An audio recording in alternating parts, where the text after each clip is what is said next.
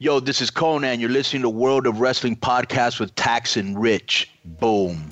I think it'd be a good idea to start a tiny wrestling promotion, Rich. I really do. Thing is that we'd have to find like some hipster place to do it to have the right sort of crowd, you know? I really want the wrestlers to work the show to know it's a deliberate carny show, that we will be gone before the end of the main event and not pay anyone. Yeah, of course. I mean, Brit Rest. Yeah, exactly. I want it to be 100% upfront that they know what they're getting. They're getting an early 2000s indie show from the Stur Center. It's like, if you go in that ring and put on anything above a 2-star match, you are never coming back. Yeah, I want the shittest of the shit wrestling, and to film it and put it on YouTube, it'll be the best promotion ever. And I think, as you've alluded to before we press record, doing it into like a tiny room. No, better yet, let's just pay 40 quid and wrestle in a travel lodge. One room with 50 people. You know? And then that's how you can take it on tour, because there's a travel lodge everywhere. I was going to say, we'll do what we did on tour. We'll get one room, we'll send one person in, and then we'll all just sneak in through the window. Exactly. 100%. Oh, mate, it sounds outstanding. Hello, everyone. Welcome to the World of Wrestling podcast. My name is Rich, and this is my good buddy, Tax Williams. Hello. It's been a while, but, you know, It's wait. It's the WrestleMania Confabulation. It's a new gimmick I'm trying every year. Okay, just go with it. In fairness, I love it. I love our WrestleMania confabulations. What I also noticed at the bottom of my screen at the moment, because we're doing this remotely this week due to careers, making real life money. Down at the bottom of Audacity, it's just, I've never noticed before. It said, disk space remaining for recording, 360 hours and 4 minutes, which used to be the usual runtime of WrestleMania, so we should be all right. Yeah, if you took Wrestle Kingdom and WrestleMania and put them together, they are about that long at the moment, you know. But it's been good. But I thought, and annoyingly, ChatGPT hasn't updated yet. Is that a new sexual orientation?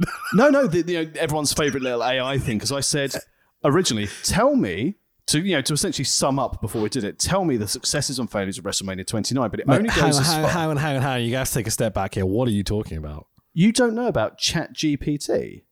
No, I don't. What is this? Oh, Rich. Is it an AI generate story thing? No, it's an AI tells you lots of genuine, a lot of the time, good shit. Just to throw it out there, I've had a very busy day at work today and I needed to write a release note for something. So I was like, write me this. And it did it.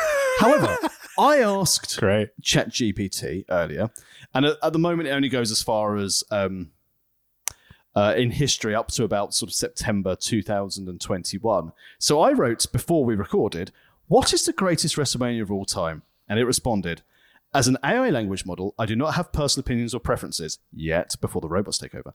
The greatest WrestleMania of all time is subjective and can vary depending on individual opinions of factors such as personal nostalgia, memorable moments, match quality, and historical significance.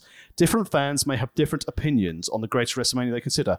However, some WrestleManias that are often mentioned as being the best in WWE history based on various criteria include number 1, WrestleMania X7, brackets WrestleMania 17.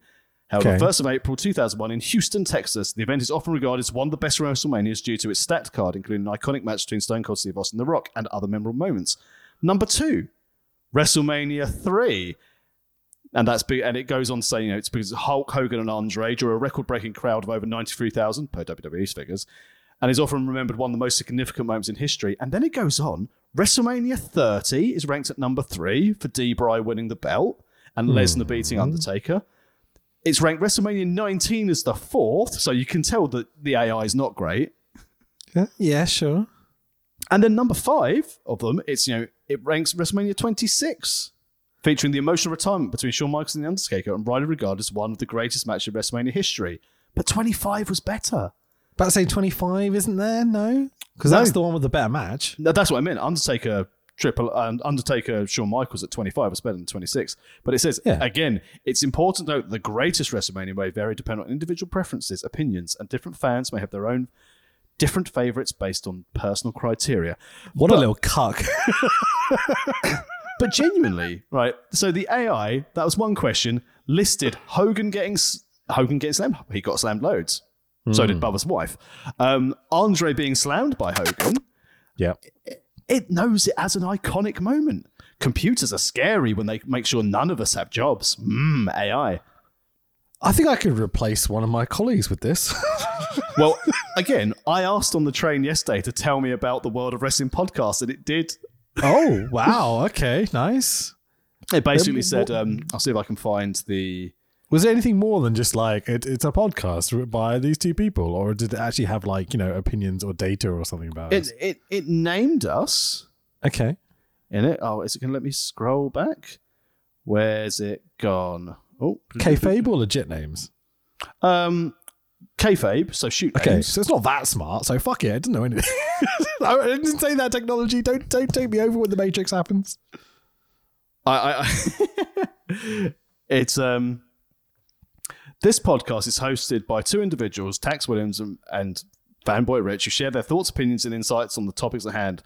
Wrestling podcasts may include where's it got to do? The hosts have their own unique perspective, experiences, and backgrounds, which contribute to the overall content and style of the World of Wrestling podcast.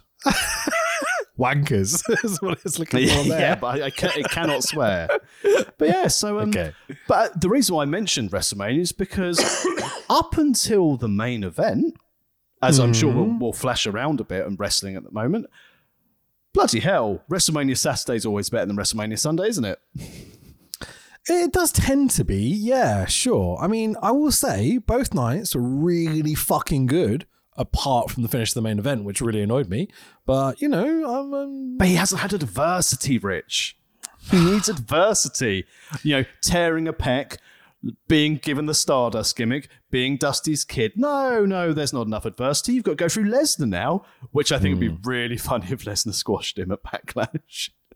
Yeah, the thing is that because I don't really watch Raw or SmackDown every week, I say really, because I never watch Raw or SmackDown every week, because who gives a fuck, honestly.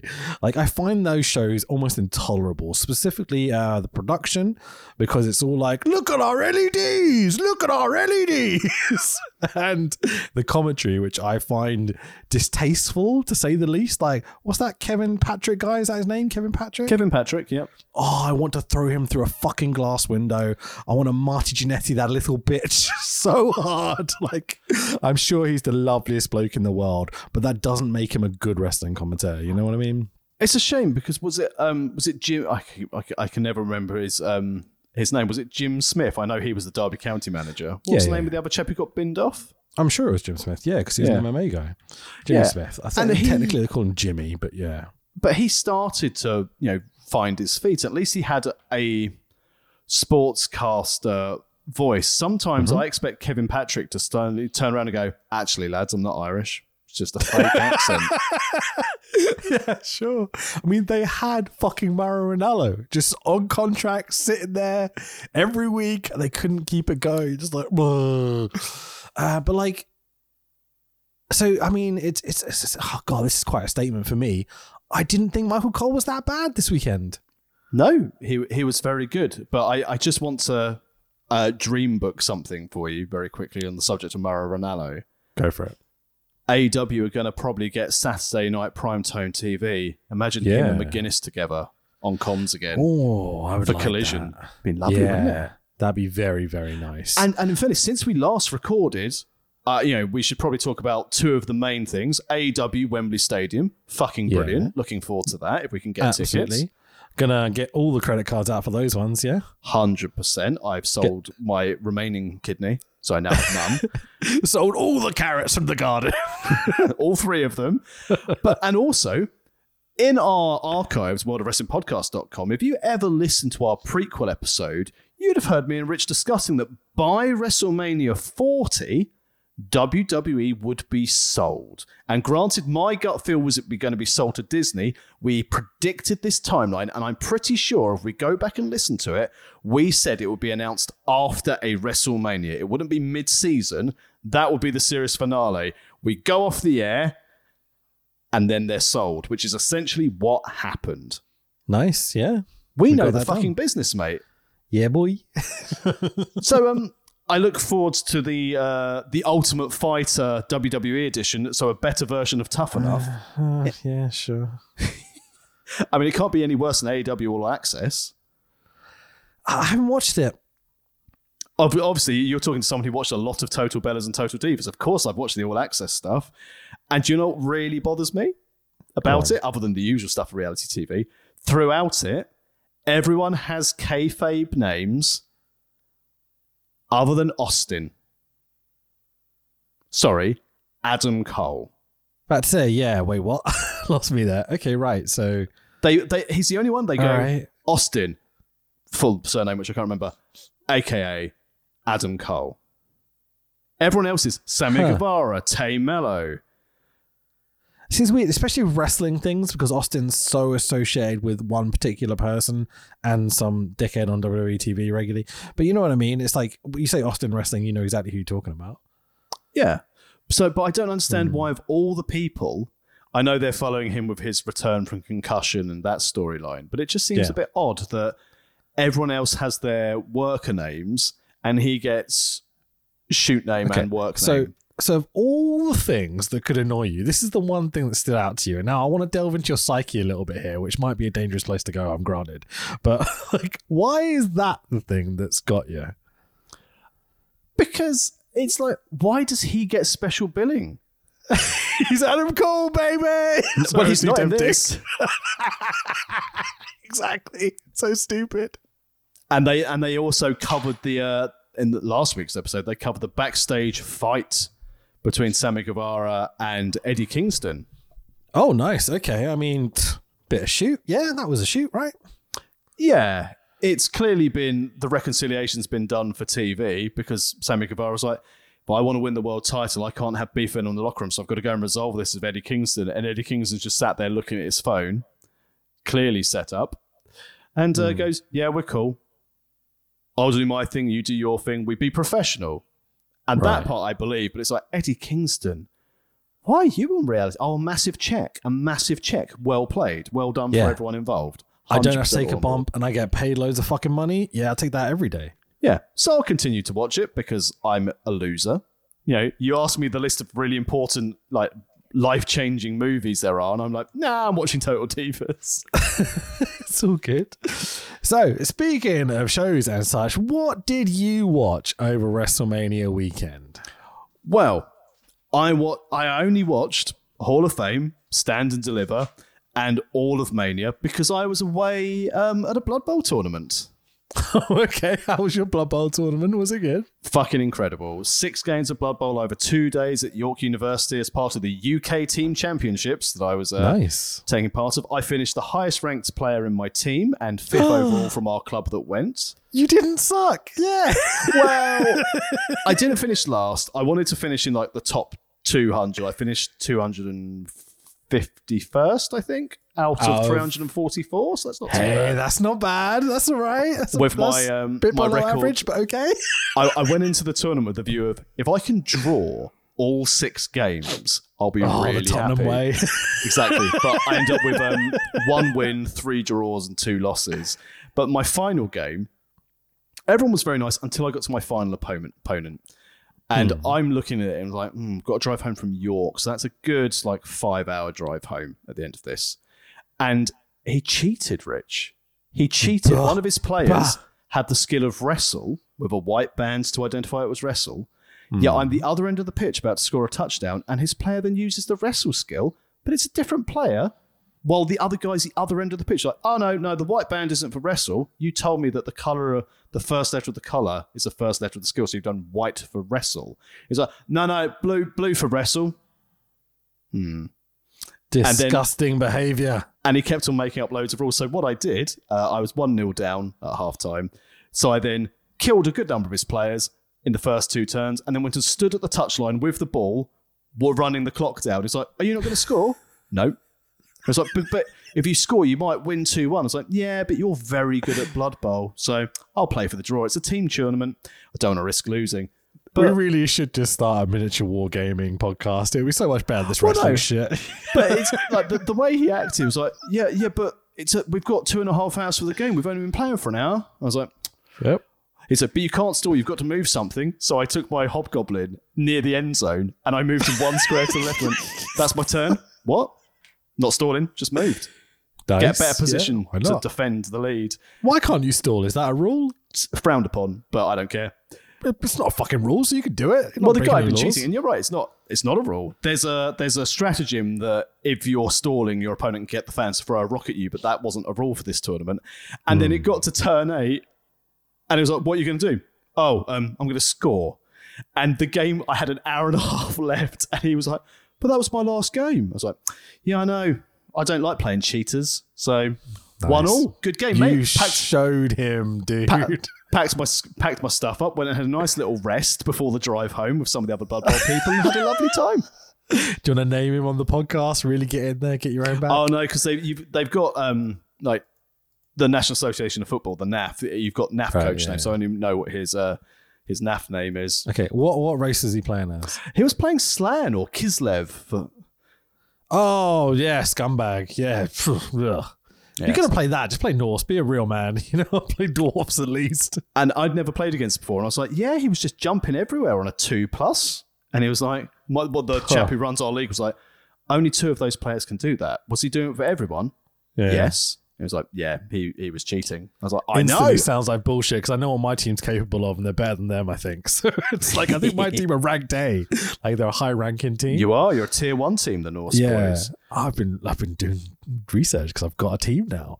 But yeah, so if Kislev are doing all that shit, I'm like, wait, hang on, my team would get wankered by that lot if they could do that, and they definitely can't. So jump over so you don't have to and ignore tackle zones and then just run away on a 2+. No. Bullshit. Get the old foreigners by the side of the pitch and surf the bastards. But you know what else surfed?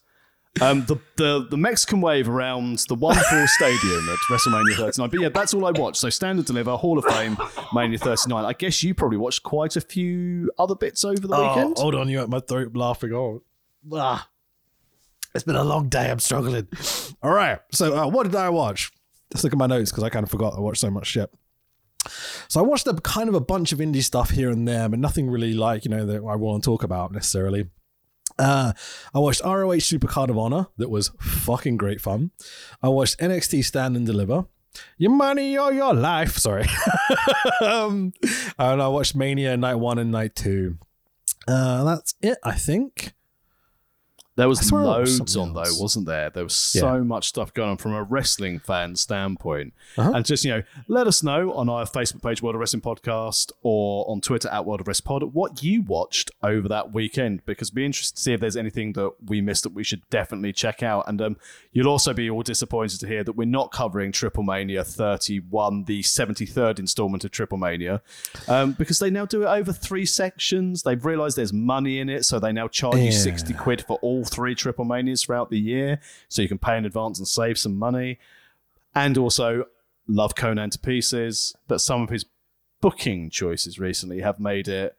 As I said, I watched the World Cup to watch our friends from Indy and our friends from Qatari Pro Wrestling turn up, but I didn't watch Triple Mania this weekend. Yeah, straight up, when he stops booking cunts, we'll start watching his shows again. He messaged me on Twitter, by the way. What, Conan? Yeah. So, saying what? Being a little bit of a fanboy, I sent him a message because after watching Hall of Fame, I just sent him a message, because we follow each other and occasionally there's cat gifts and stuff. I said, congratulations on your Hall of Fame induction. It was genuinely like a highlight. And I said, yeah, it was great. Well. That was the best bit about it. And his response back, thanks, brother. Glad you enjoy it. Do you listen to my podcast? Always with the podcast. And I was like, I do. I do. And again, thanks very much for recording the Force for our podcast. Thank you. Don't forget, brother. Yeah, and he said, yeah, thank you. And don't forget to spread the word to like-minded friends. Go and listen to Conan's podcast and ignore Disco Inferno. He's on the beginning of every single one of our pods. It's such a meme now that I can't take it out. Yeah, exactly. Right. So, blah, blah, blah. So we can talk about these shows a bit and bobs and stuff like that. But I want to start by getting something off my chest that I've been thinking for a while now that I wanted to bring up. And I've never had the opportunity to do it because we're always talking about fucking Brett and Sean and stuff. But I want to talk about AEW's directing. Oh, yeah. Okay, hit me. So I loved, with a big ED on the end of it, how AEW was put together when they started the company. Right, they think about how well that CM Punk debut, for example, was produced and directed and everything. It was just magical, like really great TV, right? I remember seeing the video afterwards of the direction of it as well. They showed the production in the truck of it. Yeah, exactly. Incredible. Really, really cool. And whoever that director was seems to have something very special. I seem to remember there was a thing that he was like, TNT associate or ex-WWE or something like that. I can't remember, but I think it was Tony was talking about how they got these people, or maybe it was like Cody or someone. But anyway, so that guy was incredible. I am utterly convinced that the standards have dropped. In terms of particularly, you think about like, whenever there's like a really amazing moment happening on an AEW show, they always cut away from it or miss it somehow. Oh, like the Jay White debut. It's driving me insane. Like, you've got this absolutely great thing that you've managed to nick Jay White from WWE, like right from under their noses, And it's like, fuck's sake. Sorry, I just need to mute my Discord. That's really annoying. Anyway, oh, fuck it, I'll just leave it.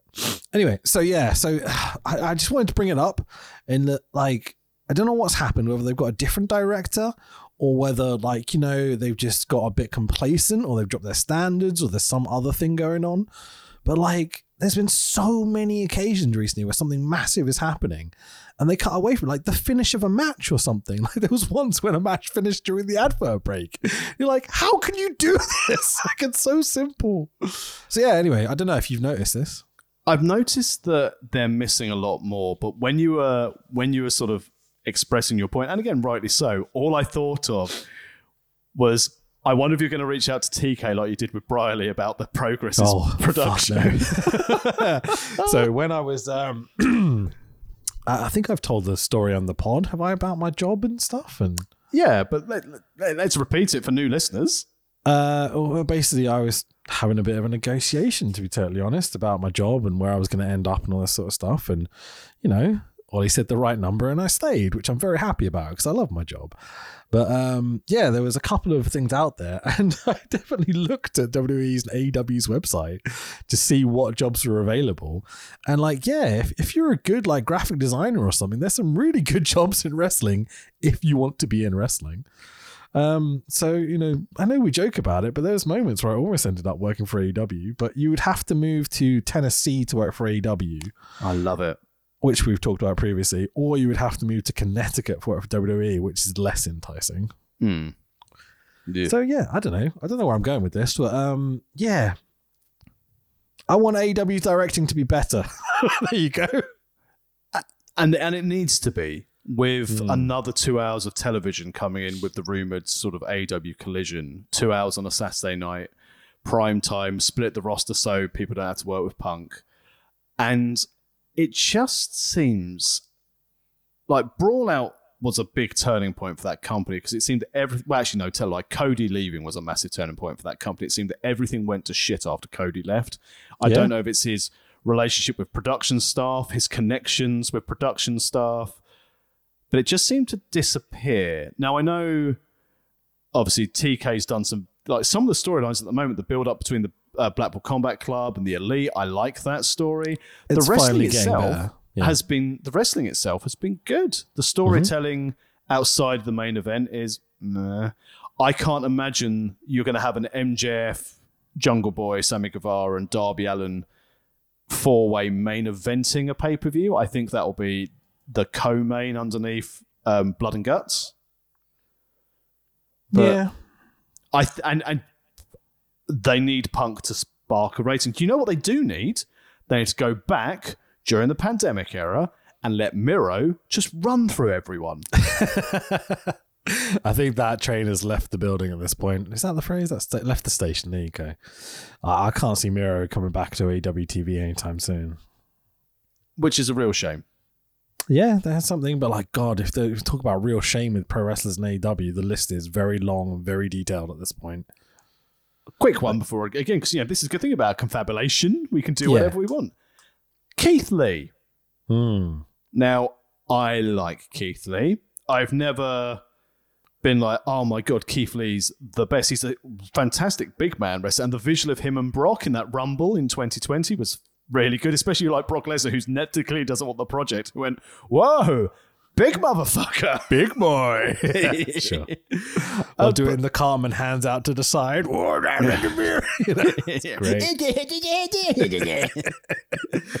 But it's so, and again, as a man who is going very grey in my beard these days, I sit there and go, is that a look? It looks like you're beating up Uncle Phil from the Fresh Prince of Bel-Air. Oh. Except I like it, man. I'm like, embrace it. Fuck it. Why not? But in fairness, I'd rather Keith Lee than Uncle Phil in the ring. And there's no denying he's talented, but I just wonder from a... It's like when you see J.D. Drake, if you ever watched like Dark Elevation, it's like... Yeah, I know it is, yeah. What's he doing here? It's... I don't know. I like anything different in wrestling, anything trying to be unique or different. So I don't know whether he's like going down this route, if he's going to be the older guy that still comes up with these victories, like the underdog somehow or some bullshit. I'm really Keith Lee. I'm 93 years old. Miriam's going to walk me to the ring and I'm going to do me some wrestling. Sure, I hadn't really thought about it. I remember seeing the grey hair coming through and thinking like, oh, that's cool that he's just going with it. Why not? Fuck it. Maybe looking from a different perspective of someone that's been gimmicked and been in the ring and such. Yeah. But again, the work of Swerve Strickland just being a fucking dastardly heel. He looks like a dastardly heel. Man. Yeah. And not in the case that you go, oh, that's really cool. That it's just his mannerisms actually like you are a prick. I think you're a prick. It's absolutely great at being a prick. So with this whole AEW thing, like we should probably talk about stuff that actually happened on WrestleMania weekend at some point, but we don't have to. I don't care really. This is the biggest bullshit podcast we do every year. So there we go. It's the best. All right. So biggest waste of talent AEW. Name one name. You can only have one. Oh, I mean, I said the list is like, put it this way: biggest opportunity missed. Put it that way. Oh fuck me, Miro. You think it's Miro? I think you could have had an absolute monster heel out of Miro, who could then you could finally have a Hangman Page to elevate up. I think that's it.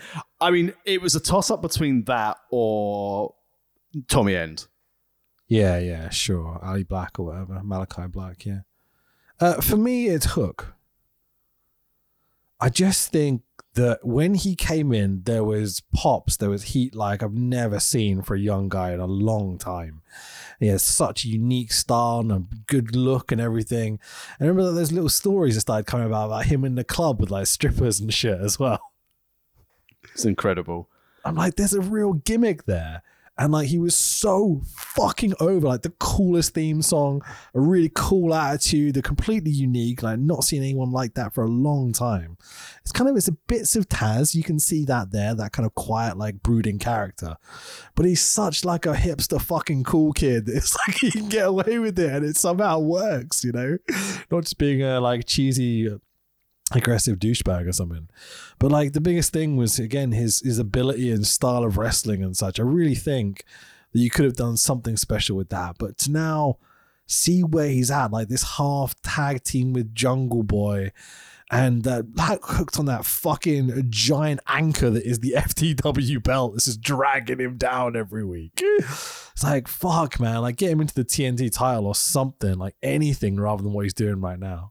And he had the tag with Danhausen as well, with the Danhausen wanted a friend. Yeah. That was kind of entertaining, but like...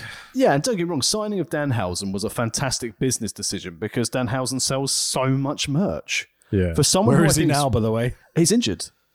Yeah, but he could still be on fucking TV cutting promos and being stupid. I don't know if he can fly at the moment. I think that's the problem. That explains that. Okay, fair enough. But it's... And even then, like... Talking, Miro for me, Ali Black could have been a really sort of top one. But then if you look to the women's division, like Jade Cargill, I know they're doing the slow burn. and Like, having some finally stuff. she's got something. Yeah, go on. Yeah, but they're still, and rightly so, going to have her go over Taya Valkyrie. Oh, I don't know. Because I swapped the belt. I think she needs a loss so we can stop doing the undefeated thing and start to build because her I character think more. Jamie Hayter's going to drop the belt, and they'll do Jamie Hayter versus Jade at Wembley. Maybe. Unless they're going to go with Jade versus Paige at Wembley. I was thinking Hater versus DMD. What's her fucking name? Britt Baker. Yeah, so Britt turns heel, joins the other WWE girls with the L thing, you know, the NWO green thing. Yeah. NWO green and black, as I've been calling it. Yes. Yeah, I don't know if you saw this week, she was wearing green gear. Oh, Yeah. interesting. Which made me be like, oh, are they going to pull this trigger right in time for Wembley? Because think about, that could main event. It could really main event. Like, let's say you have FTR and Punk versus FDR. FDR. Sorry. What's FDR? FDR's like, I think this is like the big FDR's Roosevelt. Oh, Franklin D. Roosevelt. Yeah, of Yeah. course. Yeah, sorry. I just Googled it because at least I'm honest. Thought I'd check. What were you going to say? Like, so Punk and FTR against the Elites. Yeah, sure. If they'll allow type thing. Like, I'd honestly prefer it to be something sillier than that. But whatever. Let's say you have that kind of match. You don't want that to really be the main event. I was going to say, six-man tag. You but know? we'll come back. We can come back to that because if I were TK, I wouldn't want the because Wembley's going to do really well. Yeah. I wouldn't want it to be Punk being able to say, well, it did well because I came back. They should book it without Punk, and because people will go. It's the highest rated wrestling show in the UK on ITV4 with 2.8 million viewers every week. Sure. My neighbor Bill watches it, so it's legit. Like, yeah. Exactly. So, but I should like, it could main event. Like Britt versus Jamie Hayter would be a solid main event. I think it's... I think the British crowd would be so generous with it as well. They will be 100% behind Hater and 100% booing and cheering the shit out of Britt Baker, you know? And it would work. And, you know, hometown girl, just 200 miles down the road in Southampton, Jamie Hayter. Yep. Hometown, yeah, definitely. Jamie Hayter's going to win whether she wants to or not. I'm bizarre. But to be honest, I don't really care, mate. We're going to have a lovely day out at Wembley when we get tickets for this. It's going to be... Think about how much fun that crowd's going to be. It's just going to be silly. The only thing I worry about from Wembley, train strikes. Oh, we're driving. Well, that's the best thing about Wembley Stadium. It's got that gigantic car park. All aboard. And if not, we can get Braun Strowman and his choo-choo to help. Fuck it. Okay, so quick notes from Supercard of Honor, the ROH show. Okay, so the first thing I wanted to bring up about this was, I don't know if you caught this. I don't know why people aren't making a bigger deal about it. The ROH pay-per-view was like 3 hours long, yeah? The last hour, I can't remember, it was on a Friday night. So the last hour was counter-programmed by AEW Rampage. I'm just like, you fucking idiots. You're counter-programming your own fucking pay-per-view. Even TK doesn't watch Rampage. I was sitting here watching the ROH show, looking at my Twitter going, why is Sammy Guevara being tweeted about by the AEW account? Aren't they aware there's an ROH pay-per-view on? And Sammy Guevara was legitimately wrestling on AEW Rampage at the same time as the main event for Ring of Honor Supercard of Honor. Different brands, buddy. Different brands. Different promotions they can... One of the dumbest things I've ever seen. Can you imagine Vince pulling that? I mean, it's WrestleMania. Yes. We're going to counter-program it with SmackDown, you know? Because he's like, I've already got their pay-per-view money because they're already watching it. Doesn't matter if I don't watch the last hour. I've got the money. I'm not paying by the hour. I really want to run this past Wicked. Are we call him Coach Wicked now? Yeah. Okay, cool. I don't know whether he's still kayfabing or not. You know what I mean? Like, not that that's not his real name, obviously. Love the gimmick, brother. I want to run this past him and see what he thinks about the idea of counter-programming your own show with your less than average viewership Friday night TV show. As a sidebar to that, I think it would have been last week. I went out for dinner with Will Power and Coach Wicked, as we have what we like to call a pub club. Nice. Thank you for the dinner, Willpower. I'm looking forward to getting the next one. Went to a lovely pizzeria. Oh, Tasty. delightful. Everyone loves a pizza, man. Nothing wrong with pizza. But yeah, Supercard of Honor. So, counter programming in the main event, always helpful. Yeah, Nigel, commentary, fucking brilliant, awesome. Really happy to see him back. Genuine little bit of emotion there because like he's been through so much shit. But did you see what Nigel was doing in his time off? He was doing wrestling seminars. He was doing webinars for commentary. He's a magician now. I mean, why not? Yeah, if you look on his Twitter, he was like actually did like quite a reasonably big magic show and stuff, and he's actually quite good apparently. So there we go. So things I found interesting. I haven't got like my usual detailed interesting notes because I'm just put myself over I think there, but you know what I mean. So just random stupid shit that came to my mind as I was watching it. They've got Shakara footage in the Kingston Cordio video package, which I thought was interesting. I wonder if they bought the tape library. I was going to say, aren't we not allowed to mention that name? We're allowed to mention that name. We just can't mention the person who ran it. What? Quack? Where's the duck? Indeed. Anyway, I loved the storytelling aspect of that, but I was like, oh, Shakara footage, you say? Interesting. And TK's going to buy it as the 7th brand of his. the ants will be like, fucking hell, yes, Fire Ant's going to be back. The Righteous getting an anti-pop made me laugh, which is really, really funny. Crowd come out and it's like, oh, look, it's the Righteous. And the crowd like, what, who? The anti-pop is my new favorite gimmick. I want, we're talking about our really bad wrestling promotion we want to make. Yeah, Travel Lodge Live. Yeah. That's the name of the first show.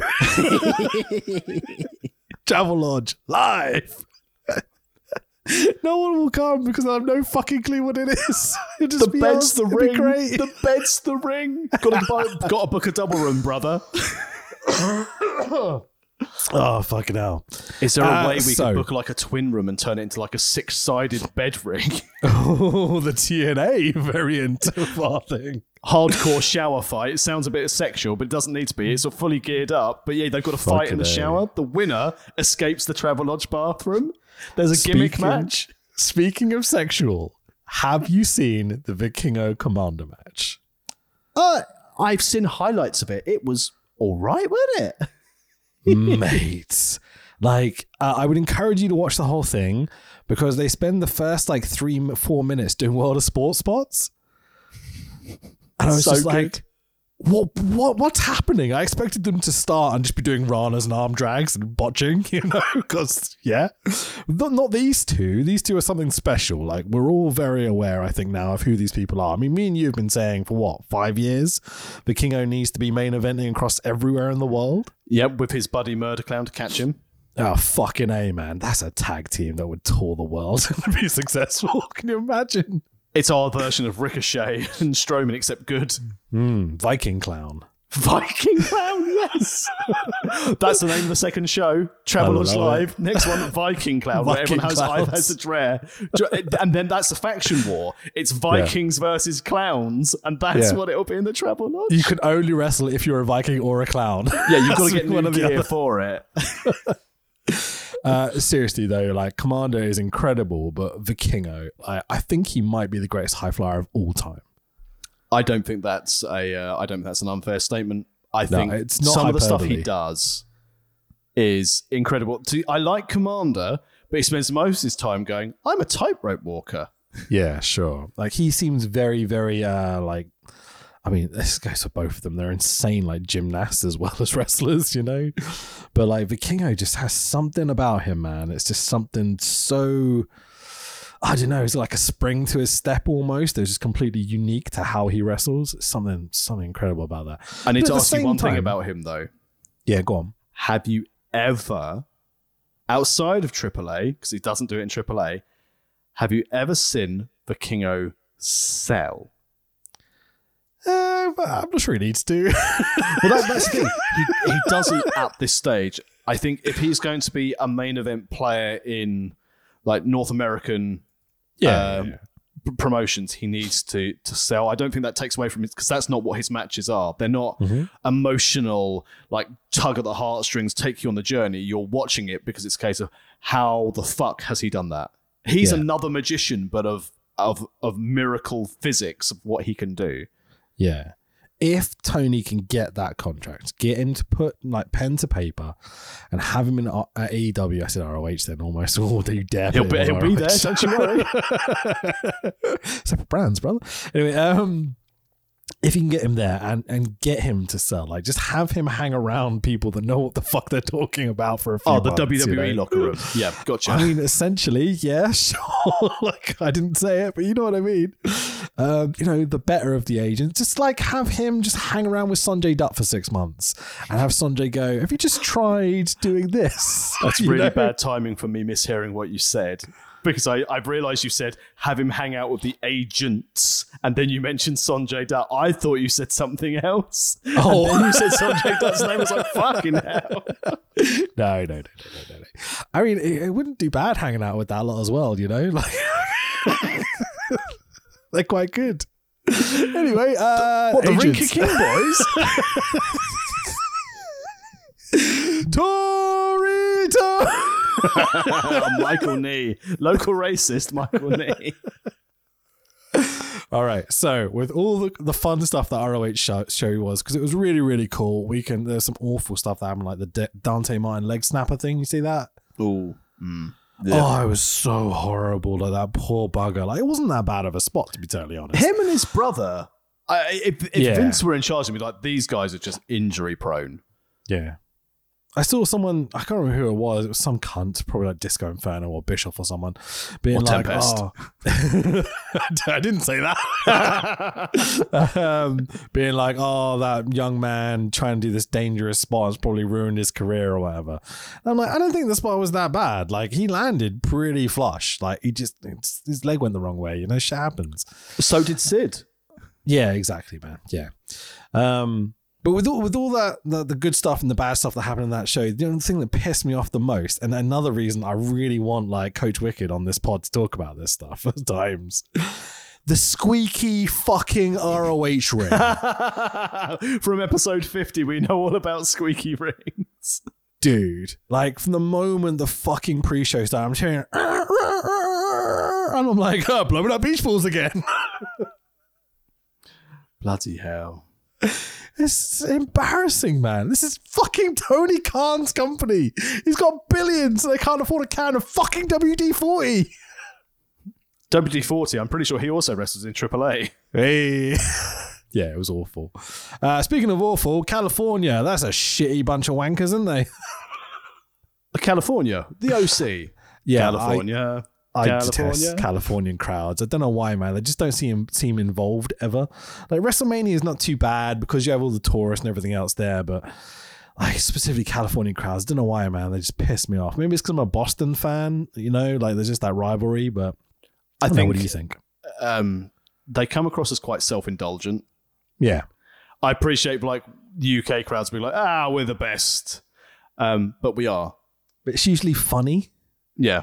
The Californian crowds are not funny. They're just like, we are awesome. And this sort of shit, which I just detest. No. Interesting location, but no. Not for a wrestling crowd, I don't think. Yeah. What do you think about Shibata being the ROH Pure Champion? I think they had to get it off Wheeler Yuta if he's going to be the young boy of the Blackpool Combat Club, because if you've noticed, Claudio doesn't bring the belt to shows anymore.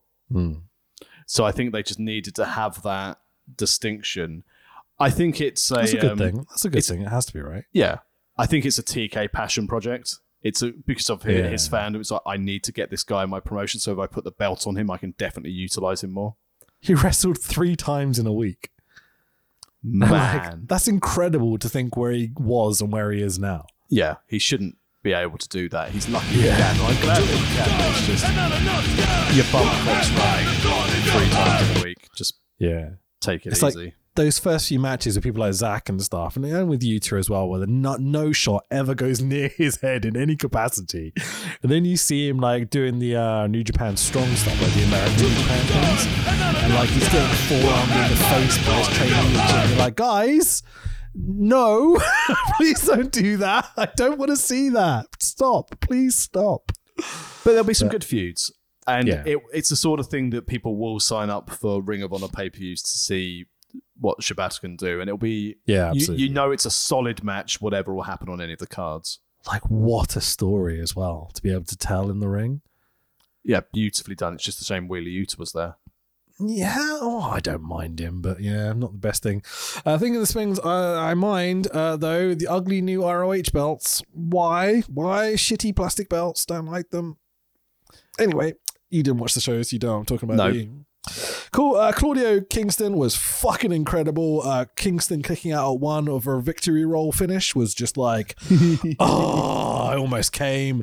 Let's just throw it out there. I know everyone's aware Kingston's selling is maybe the best in wrestling right now. I really, really like his selling. I think it's a shame he will be utilize a Ring of Honor as a name to help it and to help those people rather than being a primary focus on AEW. Yeah, should be a champion as far as I'm concerned. But I always wonder what direction would have happened had the exploding ring match actually exploded. Yeah, absolutely. I mean, even with that, I think there's been moments where you could have strapped the belt to Kingston and let him have like 6 or 7 big pay-per-view main events as the champion with top guys, and he would have made you 4 or 5 stars out of that. He's that good. Yeah, I think they've missed the boat again. Yeah. With him. Because his injuries, man, like he can barely walk, that dude. Like seriously, it looks uncomfortable. Yeah, and teaming him up, again, no issue with Ruby Soho at all, but teaming her with him and Ortiz while Santana's MIA. Yeah, the whole thing's just a bit confusing. I don't know what's going on there. But as you said, anyway, the feedback for that match was good. So again, good Supercard of Honor. Good. I mean, what do you expect? It's a Ring of Honor show. The wrestling's going to be good. Yeah, better than I thought it was going to be. 6-person tag was really fun. Again, the main event was absolutely incredible. And the Vikingo Commander match is probably my match of the weekend, if I'm totally honest, because I saw stuff that I'd never seen before, which is very rare for me. Oh, see, I know I only watch sort of stuff from WWE, but for me it was a triple threat. Gunter, oh yeah, Drew and Sheamus. I don't disagree with you. It's pretty fucking incredible, but yeah, I think I've just seen that type of match and that type of storytelling before. I've never seen anything like these two did, but here's what it is. NXT, stand and deliver, your money or your life, aka NXT, the Spots and Botch edition. NXT, bum rush your mother. Bum rush your mother. So Tyler Bate and Zach Gibson reduced to 8-person tag on the NXT pre-show. What? NXT UK's dead. Move on. Painful. Pretty Deadly hosting. They're fucking hilarious. I love them. Please push them to the moon. Maybe the best thing on the show. They're the best thing on the show. It's just a real shame that someone sits around going, "Oh, I trained them. I'm a really good trainer." No, you're not, Sid. You're a cunt. Oh, is he? Okay. Oh, that's a shame. NXT main card. So I've just written a statement here, which I'm just going to read out. NXT main card is the land of subpar mid-carders doing sloppy multi-person matches. Fun moldy matches though, but the whole thing of this NXT Stand Deliver, enjoyable wrestling. I didn't mind it. There's nothing that I suddenly thought, oh, I'm really glad I got up early to watch this before. Sorry, I got back to the hotel early and it was on real time, so it was nice. I ordered myself a pizza and watched some of it. Oh, look, Johnny Gargano's here, also being irrelevant. Yay. Oh, you're using your kid and your wife? But there's just nothing. There's no characters. How boring was that fucking match? Really boring. And that's the problem. A lot of people are like, oh, Carmelo Hayes is going to be good. You bury Dragon Lee on his debut just to get that moment of them beating FTR. Yeah, so you can sign him up. They've got 2 guys in that roster that were on the main card that I would just push to the moon in Dragon Lee and Ilya Dragunov. And they just don't seem to know what to do with them. And it's really weird. Just like, how is that difficult to book? You have them win and beat the shit out of people. Like, it's really easy. It's incredible. But then they're the only 2. I know, had they called him, just kept him as Rex Steiner, I think the name would have carried more value rather than Braun Breaker on the main roster. And that's what they're waiting for storylines for him to come up. And I don't think it's helped with the accusations over the weekend of what his father had said to Giselle Shaw. Didn't help things, did it?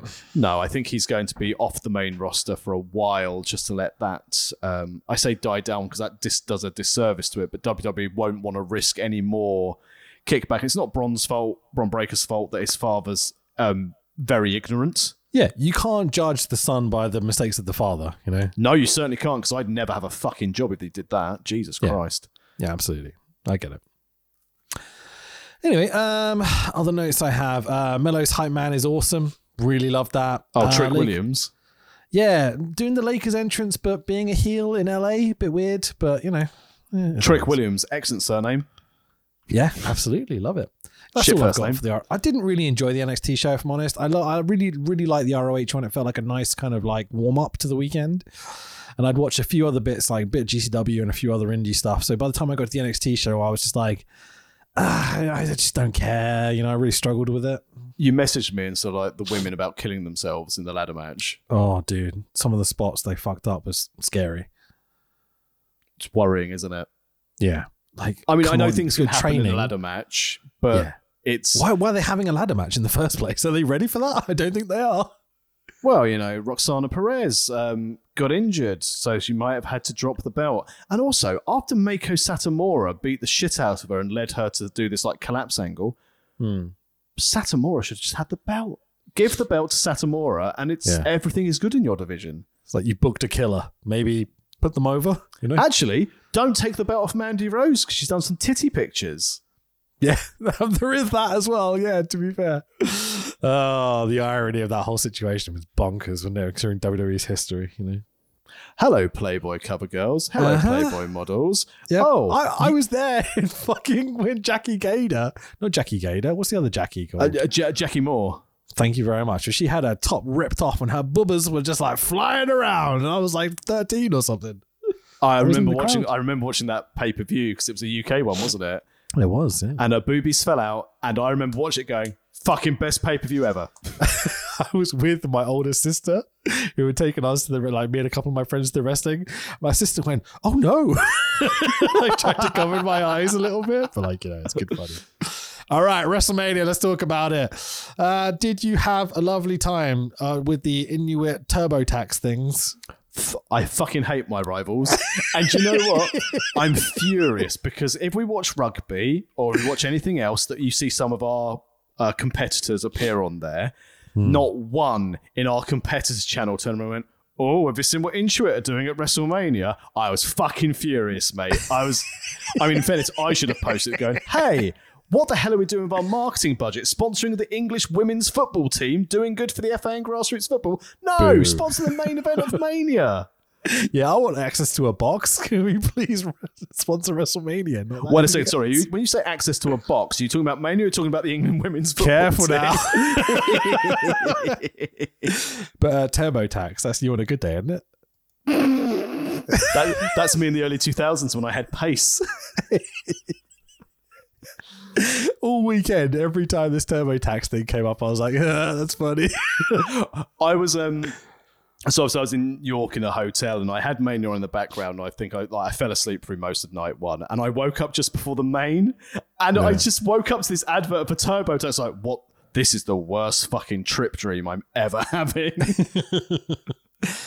So staging for WrestleMania. I quite liked it, although there's one thing that bothered me about like the steps up from the Hollywood side of things. It reminded me of AAA Pyramid steps from Gladiators, the big thing that they all fell down. Yeah, sure. I was thinking the AAA steps and hoping someone was going to fall down them. I fucking love that stage. Yeah, where sure. Jeff Jarrett throwing nachos into the crowd. I remember vividly. Very drunk Jeff Jarrett, I think, at the time. Now, building up to Mania, everyone was like hyping, going, oh, fantastic. They're bringing back the movie parodies. They've brought them all back. They're incredible.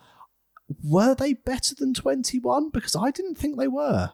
I think they were comparable. Like, I didn't like the Seth Rollins one because it made you aware who he was ripping off to do his new gimmick, which was a bit strange and a bit awkward. But there were some really fucking funny ones. Like the 40-year-old virgin one was good. Yeah, where he's getting his chest. Like you could see Drew and Sheamus actually popping. And then fucking Butch. What's Butch's actual name? Pete Dunne. Thank you. Sorry, but I hate calling him Butch. But it is catchy, I will say. Anyways, Pete Dunne coming in and doing his line at the end. That sort of shit I thought was very, very funny. Yeah, I enjoyed them. I didn't dislike them at all. I thought they were good. Yeah, I just the Cena voiceover of Rhea Ripley one was like, Yeah, sure. Can we talk? I mean, maybe it's just a mention here. Chad Gable doing a chaos theory to Braun Strowman. fucking loved it. Oh, I popped so fucking hard. Holy shit. Especially with the association that I think most people listening to this podcast will understand with the chaos theory. Absolutely loved it. Yeah. Ode to Doug, how it should be. Absolutely. Braun doing the splash off the top as well. I fucking laughed so hard. It was great. Ode to Motor Clown. Yeah. So Logan Paul's zip line. Yeah, exactly. Yeah. It's like if you're going to do it, Vikingo, Spidey Vikingo is funny. My God. Like this is when it was Arachno. Yeah, sure. He's stuck halfway down. Super cringe. But I absolutely adored the whole KSI Logan Paul stuff. I thought it was really fucking funny. Like when he dragged him in the prime bottle or whatever onto the desk and then landed on him. Fucking, that was so funny. I love it. So I'm very old, but I understand Prime is an energy drink that is very expensive but hard to get. Technically not an energy drink, but there is now an energy drink variation. Yeah, it's like a flavored water. It's like Ribena. Oh, right. So there's these two YouTube boys are now selling Ribena, and it's the must-have drink in different flavors, I assume, based on the color of the bottle. Yeah, probably. I don't know. Sensible. I don't buy into this shit. Also shout out to Seth for wearing the pink double J gear. JRREZZ. Hall of Famer. Yeah, fucking A, man. Not Seth. Jeff Jarrett, obviously. Yeah, obviously. Seth, the podcast. Seth's got a fucking long way to go to make it into the World of Wrestling Podcast Hall of Fame. Fucking A. My next comment, which is a note which I have written here, is just simply Trish Stratus in it. Just doesn't age. It's just amazing. Like my childhood. Yeah, anyway, let's move on. So, what else? As a quick, as a side one from the Attitude Era, how different do you think Trish's career would have been had she ended up being coerced to do Playboy? Because I don't think she would have been held in such high esteem had she done that. Maybe. I don't know, really. I kind of wish she would have, but... don't get me wrong, teenager me really wishes she would have done. But I just think, if you look back at all the females from WWE who did and posed for Playboy, they had their mania push to push their Playboy, and that was it. None of them, they occasionally come back for the Rumble. I mean, Maria does all right with the Kingdom, and I've always liked Maria. She's incredibly talented as a character. Beautiful lady. Fantastic sort of outlook. Happy to call things out. But it's like outside of Mania, Christy Hemme, again, fantastic. Or if I were going to be talking, Richie and Eddie from Bottom, Sure. Or Lord Flashheart, woof. Definitely. Woof.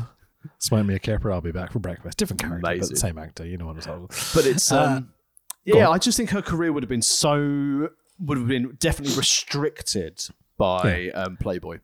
Yeah, one of the weird things about whenever they talk about Trish and Lita and stuff is they will talk about this forgotten main event. And like, who forgot that they had the first women's main event? Anyone? I was probably blind at that stage after like halfway through my 7th wank during that main event. So I forget it in a blurry haze. So less about your WrestleMania weekend. So Ray wearing the Muta mask and doing the Eddie entrance was fucking awesome with Snoop and everything. Snoop's presence for the weekend was the optimum level of celebrity. Okay, let's talk about it. So Shane, thank you for my coffee. Appreciate you. Yeah, I mean, what to say? Snoop thinking on his feet after Shane fucking breaks his leg botching.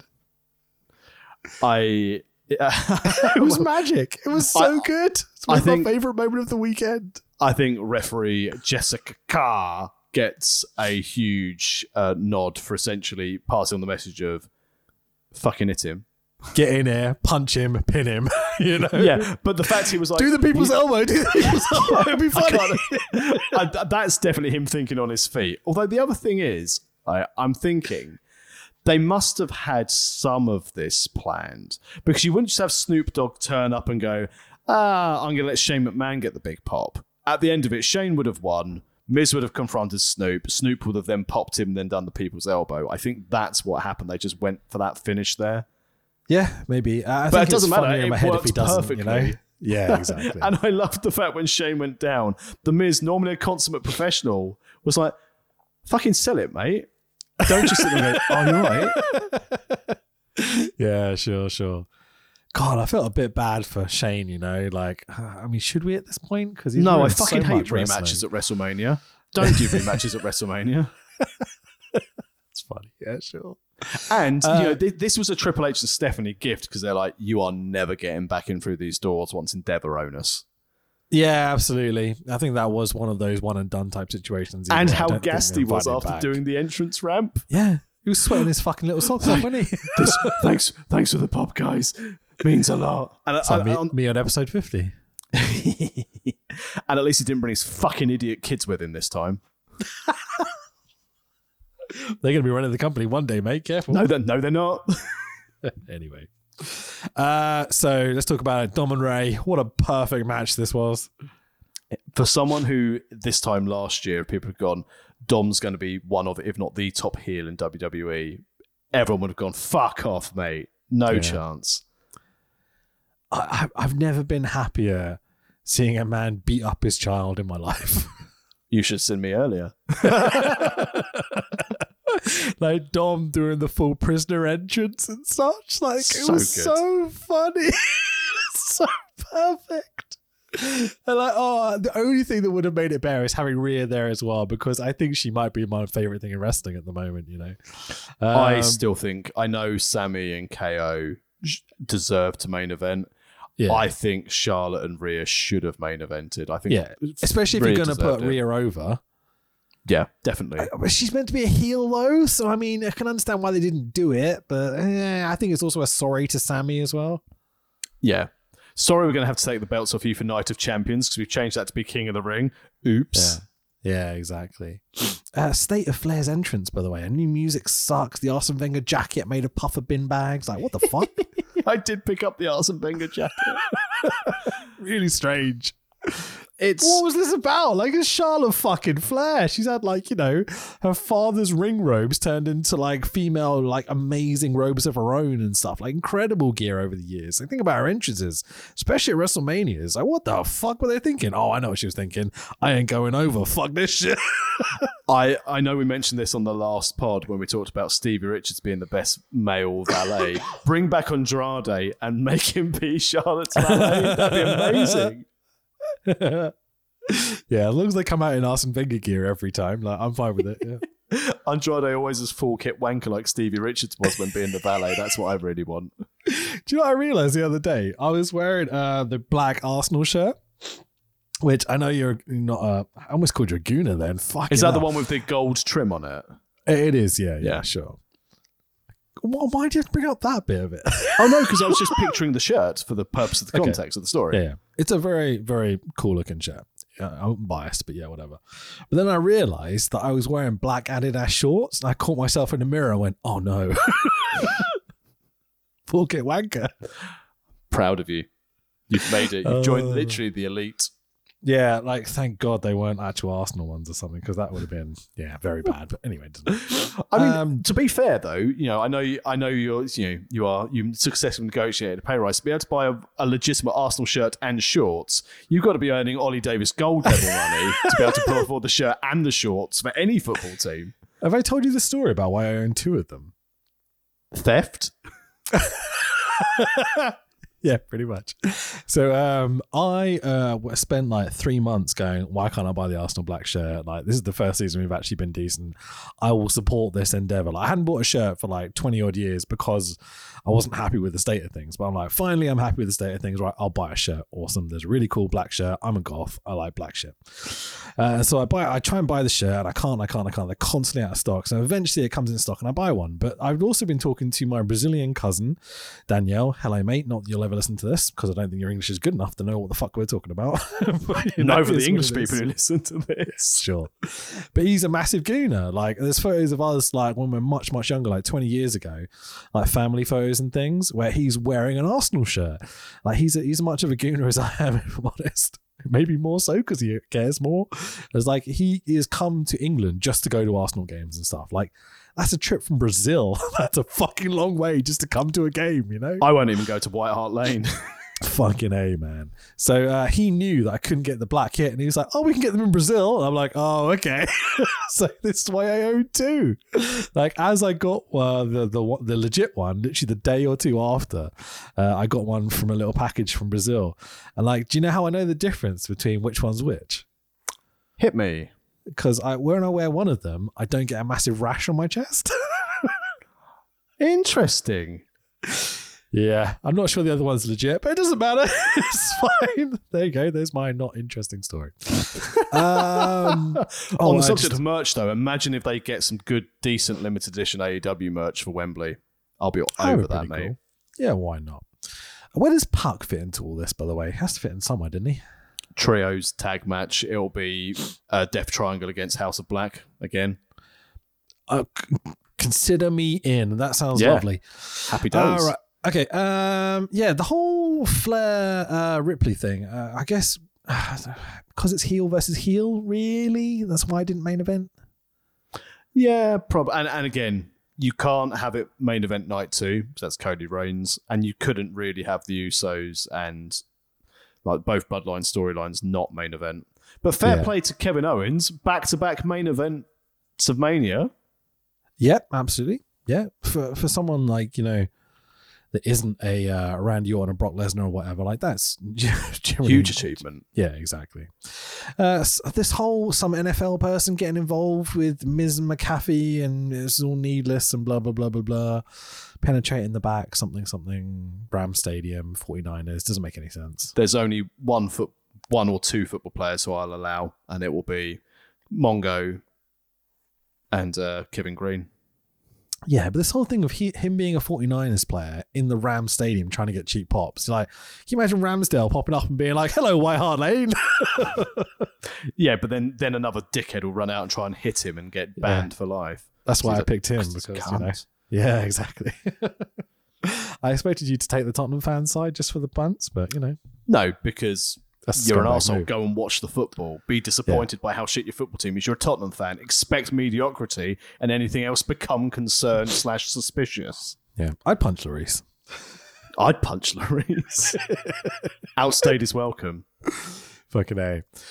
So the McAfee Miz thing felt so out of place. Like, you know, we're 3 hours in at this point. It's like, come on, boys, get the main event, yeah? While LA Knight sat around having nice catering. Absolutely. Speaking of, little Uzi Vert, who the fuck is this and why is he lip syncing? I don't know who. Cool. I'm old. The Usos coming out in Lucha main event white gear, popped hard. Well done, boys. Well done. Delightful. This was hour 6 of this show by this point, by the way, just to throw it out there. I wrote that down. Oh, what, including the pre-show? Yep. Hour 2-hour pre-show. Hour 6 is 3 more hours than we ever need for WrestleMania to be. And this is day 1. Like, it's a bit much, you know? Oh, well, that's the reason why Bobby Lashley came out and stood next to a big piece of bronze. Yeah. What the fuck happened to Bray Wyatt? Is he done again? I don't know, man. Did you see the clip of him around that weekend? No. So there's a clip of him in his truck or whatever, and a fan has spotted him in their car, and they've got their phone out. And I don't think Bray realized he was being filmed. And the kid or the driver or whatever goes to Bray, "Oh, Bray, why aren't you at WrestleMania?" And he's like, Raw is going to be my WrestleMania.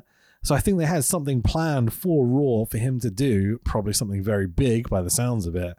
And then something happened, didn't it, Tex? Everything changes but you. No chance! No chance now! Yeah, anyway.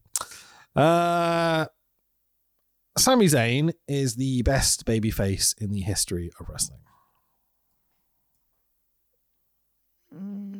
He's up there. I wouldn't say he's the best, but for this current, how he's turned around from being trapped in a mousetrap to where he's in 12 months. That storyline arc has been incredible. The sympathy he can garner is incredible. But, Face, no, sorry. Is he... Did you say butt face? Yep, I do it with my daughters now. It's a fun joke where anyone says butt, we have to shout in face, and I'm butt facing myself. Delightful. But they... Face. Yes. Do you think that Sami Zayn was more or less over than Daniel Bryan during the Mania 30 run? The run up to the actual match or the actual match? Because that's different things. Both.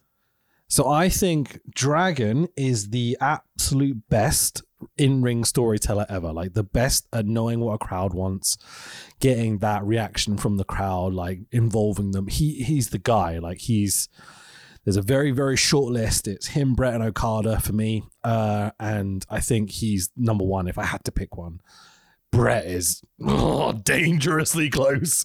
But Dragon is just the longevity, the disparity between a tiny crowd of 20 people where I've seen him have every single person on their feet, between selling out, SoFi Stadium, whatever it would be. He is just the absolute best. But in terms of weekly storytelling and evoking sympathy, I think Sami is the guy. I really do. Really? All-time best. Yeah. I thought that when he was on the indies, under the hood, I'm just going to skip over the names and stuff because, kayfabe. I love that we still maintain this, by the way. 100%. As in a community, we all maintain it. It's fucking awesome. But yeah, so let's say if there was a wrestler under a hood that looked a bit like Sami, like that experience, not being able to use your face or your voice to tell a story, I think has got him to the point where he's just the absolute best. I love every single thing. I didn't give a shit about the tag match, I'm going to be totally honest, because I wanted him to be in the one-on-one main event against Roman. I'm still hanging on to that because I'm a fucking mark, And by the end of this match, I was just like, it was just incredible, absolute, full of emotion, just perfect. Like the shot of Sami before he delivers that final haluva kick. It's like, that's good wrestling, man. Really, really good wrestling. And one of the first things that Triple H did that came under so much criticism in NXT when they signed him, it's like, why have you taken his hood off? And Triple H said, because he can tell stories with his face. Absolutely. Yeah. And he's the best. It took him a little bit to get it kind of going, but yeah, I think he's been the best for maybe 5-6 years now. And it's just taken them time to realize what they have. And I think that's a shame because I think he could have been doing something quite special over the last few years. But the conspiracy theory character is what turned it around for him. Yeah, in the eyes of, I think, Vince and the uppers. Yeah, because he was on Austin's pod on the network. And one of the things that he called out was he went up to Vince and was like, these people who are my peers, like Kevin Owens, Dragon, Seth Rollins, they've all had the belt. Why haven't I? And Vince regaled the story that Vince essentially said, people need to care. You need to have a character. You can't just be great in the ring. I think the quote was, you've not been a heel. That was it. Yeah. Yeah. Which is part of that, you need to see what you can do on both ends of the spectrum and such, Yeah, you need to. And again, he's a horrible, horrible motherfucker, but Vince McMahon saw that. Yeah, I don't know if I agree. I'm going to be honest. I think it's a shame that he had to go through being a heel because I think he's that much of a good babyface. I think he's the absolute But you best. can't be a top tier babyface without being that heel to have that top tier face turn. Oh, I don't know. I really don't know. I think I could book it, so he could be, but we'll see. Well, at Travelodge Live, we'll see what the booking's like. So night one, I would say that is a perfect wrestling show. Apart from McAfee and Miz, I could have completely done without that. The crowd took a little while to get into it, but Californian crowd and stuff. But by the end, I was literally coming out of there going, this is the greatest WrestleMania ever, like the greatest night of WrestleMania. I really hope the second night's as good. Again, I can't round it up. It's not a perfect 5 for me. I'd like to give it 4 and a bit cornflakes, but because we can't do it, it's a 4 cornflake night 1 Mania for me. Cool. I think it's the best night of WrestleMania ever, so I'm going to have to give it the 5. Ooh, wow. Wow, that's bold. Yeah, I just think it's so much fun stuff. Everything's logical. So I look down the whole list, right? Austin Theory goes over Cena. A legit old guy putting over a young guy who they see a lot of potential in. No. Not for me. Not for me, but like, I see what they're doing, right?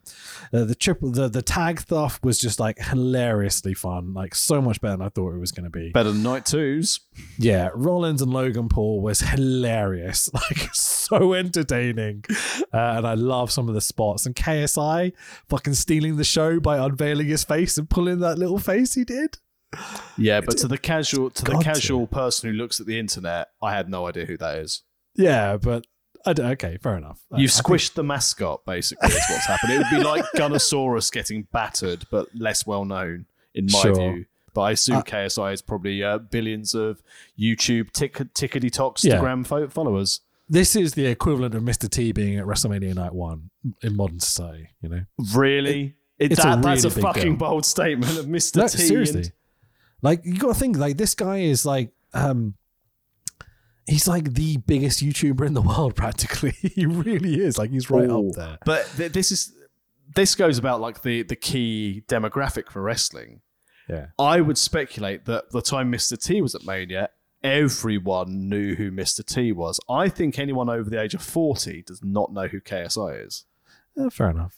But like you go through it and there's just so many good stories and so much good wrestling that I absolutely fucking loved it. Night 2, I had the flu. Oh no. Yeah, I got really sick. So I was getting sick at the end of Night 1. And obviously lack of sleep and everything else and exhaustion and, launching a new YouTube channel was kind of killing me. And so this all hell cunt scene.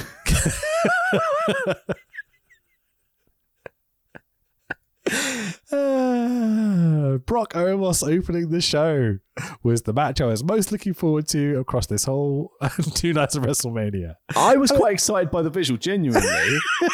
And also, Omos is my new favorite wrestler. I love that Brock always does this going, not in the main event, am I? I'll open and get home early, beat the traffic. Thanks, guys. Fucking A. I mean, big lads bumping me, awesome selling, no fucking about, 5 stars. I actually quite enjoyed it a lot. It was really nice. Genuinely, I could watch a few of these matches in a row. Like, I just think it's so funny. I had such a good time seeing Brock do that to that guy and like safely. It was just like, yeah, it's fun. Why not? I also like the fact that it was a case of not working with Bray Wyatt then. Okay, we'll punish you. You give you Omos. All right. What? Yeah, watch fine. this. Although I would have quite enjoyed watching like Bray Wyatt try and do freaky shit and Brock Lesnar just go, what the fuck's this? Yeah, fucking A. Where's Bo Dallas? I mean, Uncle Howdy. You've just ruined it, Brock. So we had Shayna and Ronda with her broken arm winning the no, yes, no, yes, yes, no, yes, no match. That was the shittest attempt of, got to get Ronda on the card. She's got a broken arm. What are we going to do? No wrestling. But yet she wins. Do you get what I was doing? Let me rephrase this. I think people will complain. So no wood. Yeah. I take all of them. I'm very modern. So it's just a joke. It's not real. Don't worry.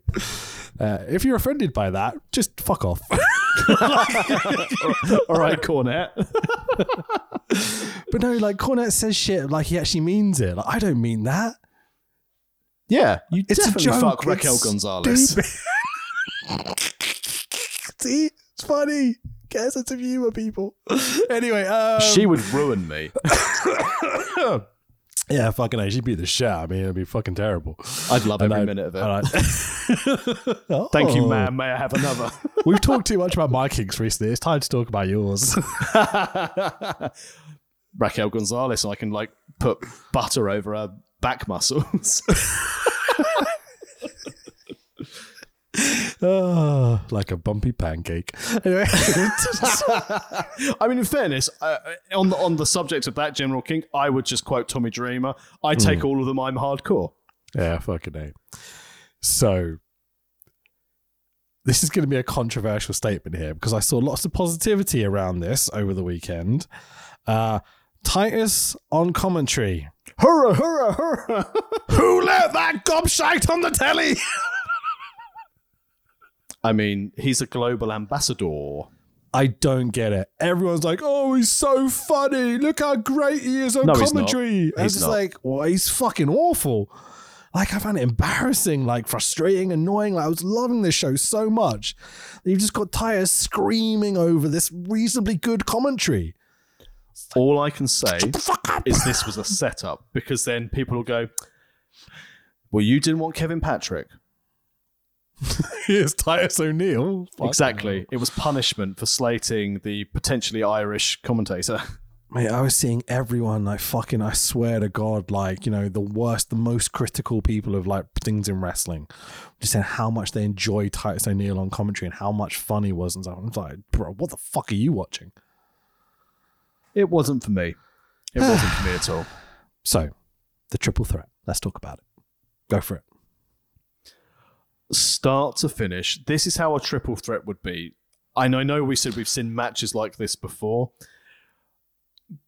The standard triple threat is a little bit of a bundle at the beginning, and then someone's on the outside, then we have essentially a one-on-one. Someone interjects, you have another one-on-one.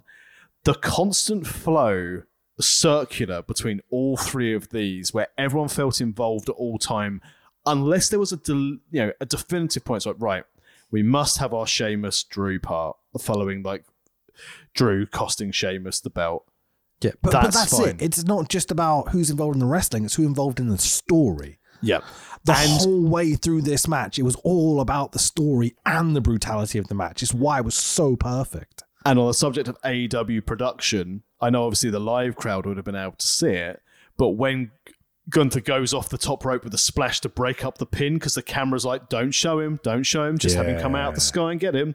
I love stuff like that. I know, again, it's purely for the live, the TV audience and everything, and the PLE audience. Mm-hmm. But it's stuff like that as a fan. I'm like, oh, well done, good job. Yeah, like Drew doing tope con helos and stuff, and the way they capture it. And so you see this like 9 foot tall, giant, 500-pound human being flying like he's fucking like Rey Mysterio in the 90s.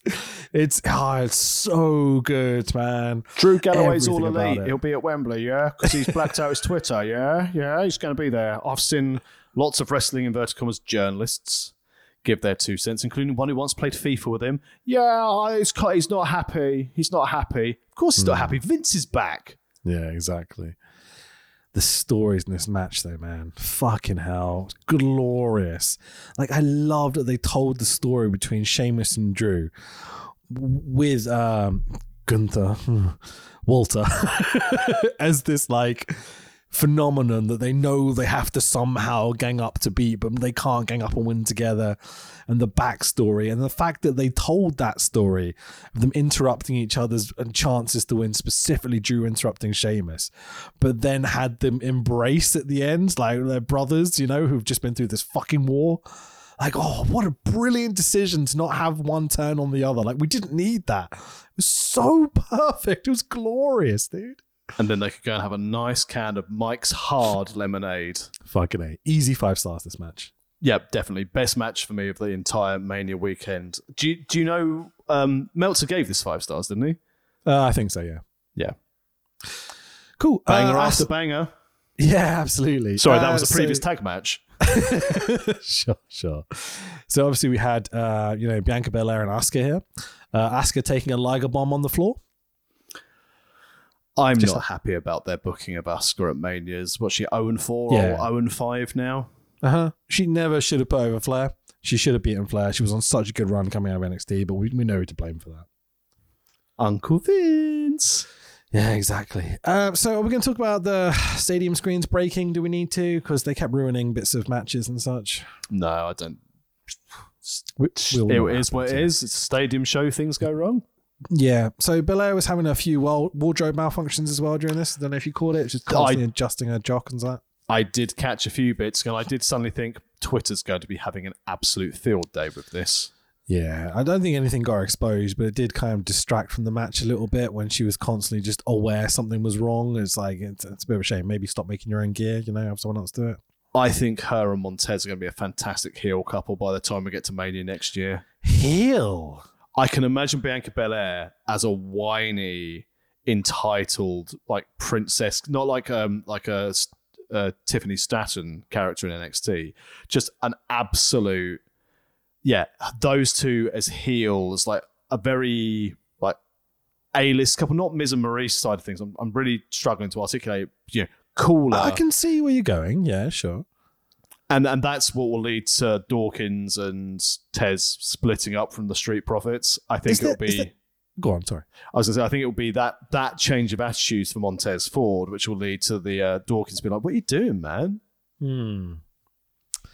It's the less obvious route to go down because I think it's so difficult to get someone over as a face, and they're both incredibly over as faces. I think Belair's been to how many WrestleManias now? 3 or 4? 3 now, yeah. And retained or won the belt all of them, and is still really fucking over as a face. Her entrance was adorable, by the way. The story that Triple H said at the news conference afterwards, that little girl who danced with her, and her mum had passed away that morning, and she still went to Mania. Yeah, absolutely incredible. I mean, I hate my mum too. Obviously, I don't. I love my mum to pieces. Hello, mum, if you're listening. It's just a joke. It's fine. Yeah, mine's awful. What's her name? Bianca Belair. Also, best music in wrestling, maybe? Yeah. I think it's hard to say that she doesn't. Yeah, it's really good. Anyways, but I don't know what's going to happen there. But anyway, the whole Shane McMahon thing, we've already talked about it. Snoop is just the absolute best. Edge became my new favorite wrestler after like 30 years of me kind of hating him because he used South of Heaven by Slayer in his entrance, which was fucking sick. It was a shame, though, that he was referred to as Brood Edge. Yeah, that was weird, wasn't it? So, like Brew Dog. Brood Edge. You know my job, right? Yeah. So we do live reactions to wrestling, and we have quite a lot of people that tune into it, and it's a good money maker for us. And it's one of those things I really love because I was massively involved in kind of making that happen and popularizing it and stuff. Is that fair? I was a part of it. There we go. Anyway, the linchpin. That's what I heard you call yourself. You said you were the linchpin of these live watch-alongs, and without you, Wrestle Talk would be dead in the water. That's pretty sure that what you said. That's the words I heard. That's how I pitched it to Ollie in my meeting about my wage. Fucking, I can't remember what I was saying. Let's move on. Balor. What the fuck?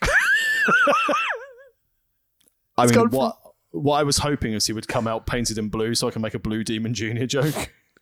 Dude, he's gone from the most intriguing wrestler in the world to a like middle class theater student going to Burning Man for the first time. It's so embarrassing, man. It's not fun to watch anymore. Oh, that's the best description ever. I mean, I think having Balor, the rope suddenly crack under Balor and him fall off against Roman killed that demon character off. No. What killed that character off was constantly doing it and then painting him like a fucking pumpkin. That's what killed it.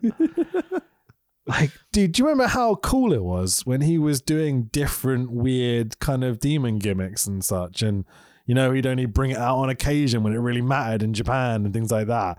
And then Vince was just like, oh, you know what we should do this week on SmackDown? Oh, no, he never used it. He wore it once on SmackDown before he came back for Roman. They've never done it non-pay-per-view. He's always done it pay-per-view in NXT. For like a year. It was when he first came in. It was just like every pay-per-view after the injury and stuff. We're all going wrong. But it's like he was legitimately maybe one of the best wrestlers in the world for like 2-3 years. And it's just like, what the fuck have they done with him? He got married. Marriage ruins everything. I think that's it. Yeah. Too much pussy. Not enough motivation. Well, anyway, back to the 8-women tag match. No more red cell. Hooray. I thought we were talking about the women's tag match. No, I skipped over what you said. Sorry. Yeah, no more red cell. I liked the trapping him with the kendo sticks in the corner of the cell. That was a really nice spot. So I'm going to be honest here. I was just watching Slayer videos the whole time. I like Finn because obviously original Bullet Club. I've got a lovely Prince Devitt. I loved his work. I think that's what sort of switched me and drew my attention to New Japan originally. Yeah, absolutely. He was very vital. I am very much over Edge now. He did not need to win this match.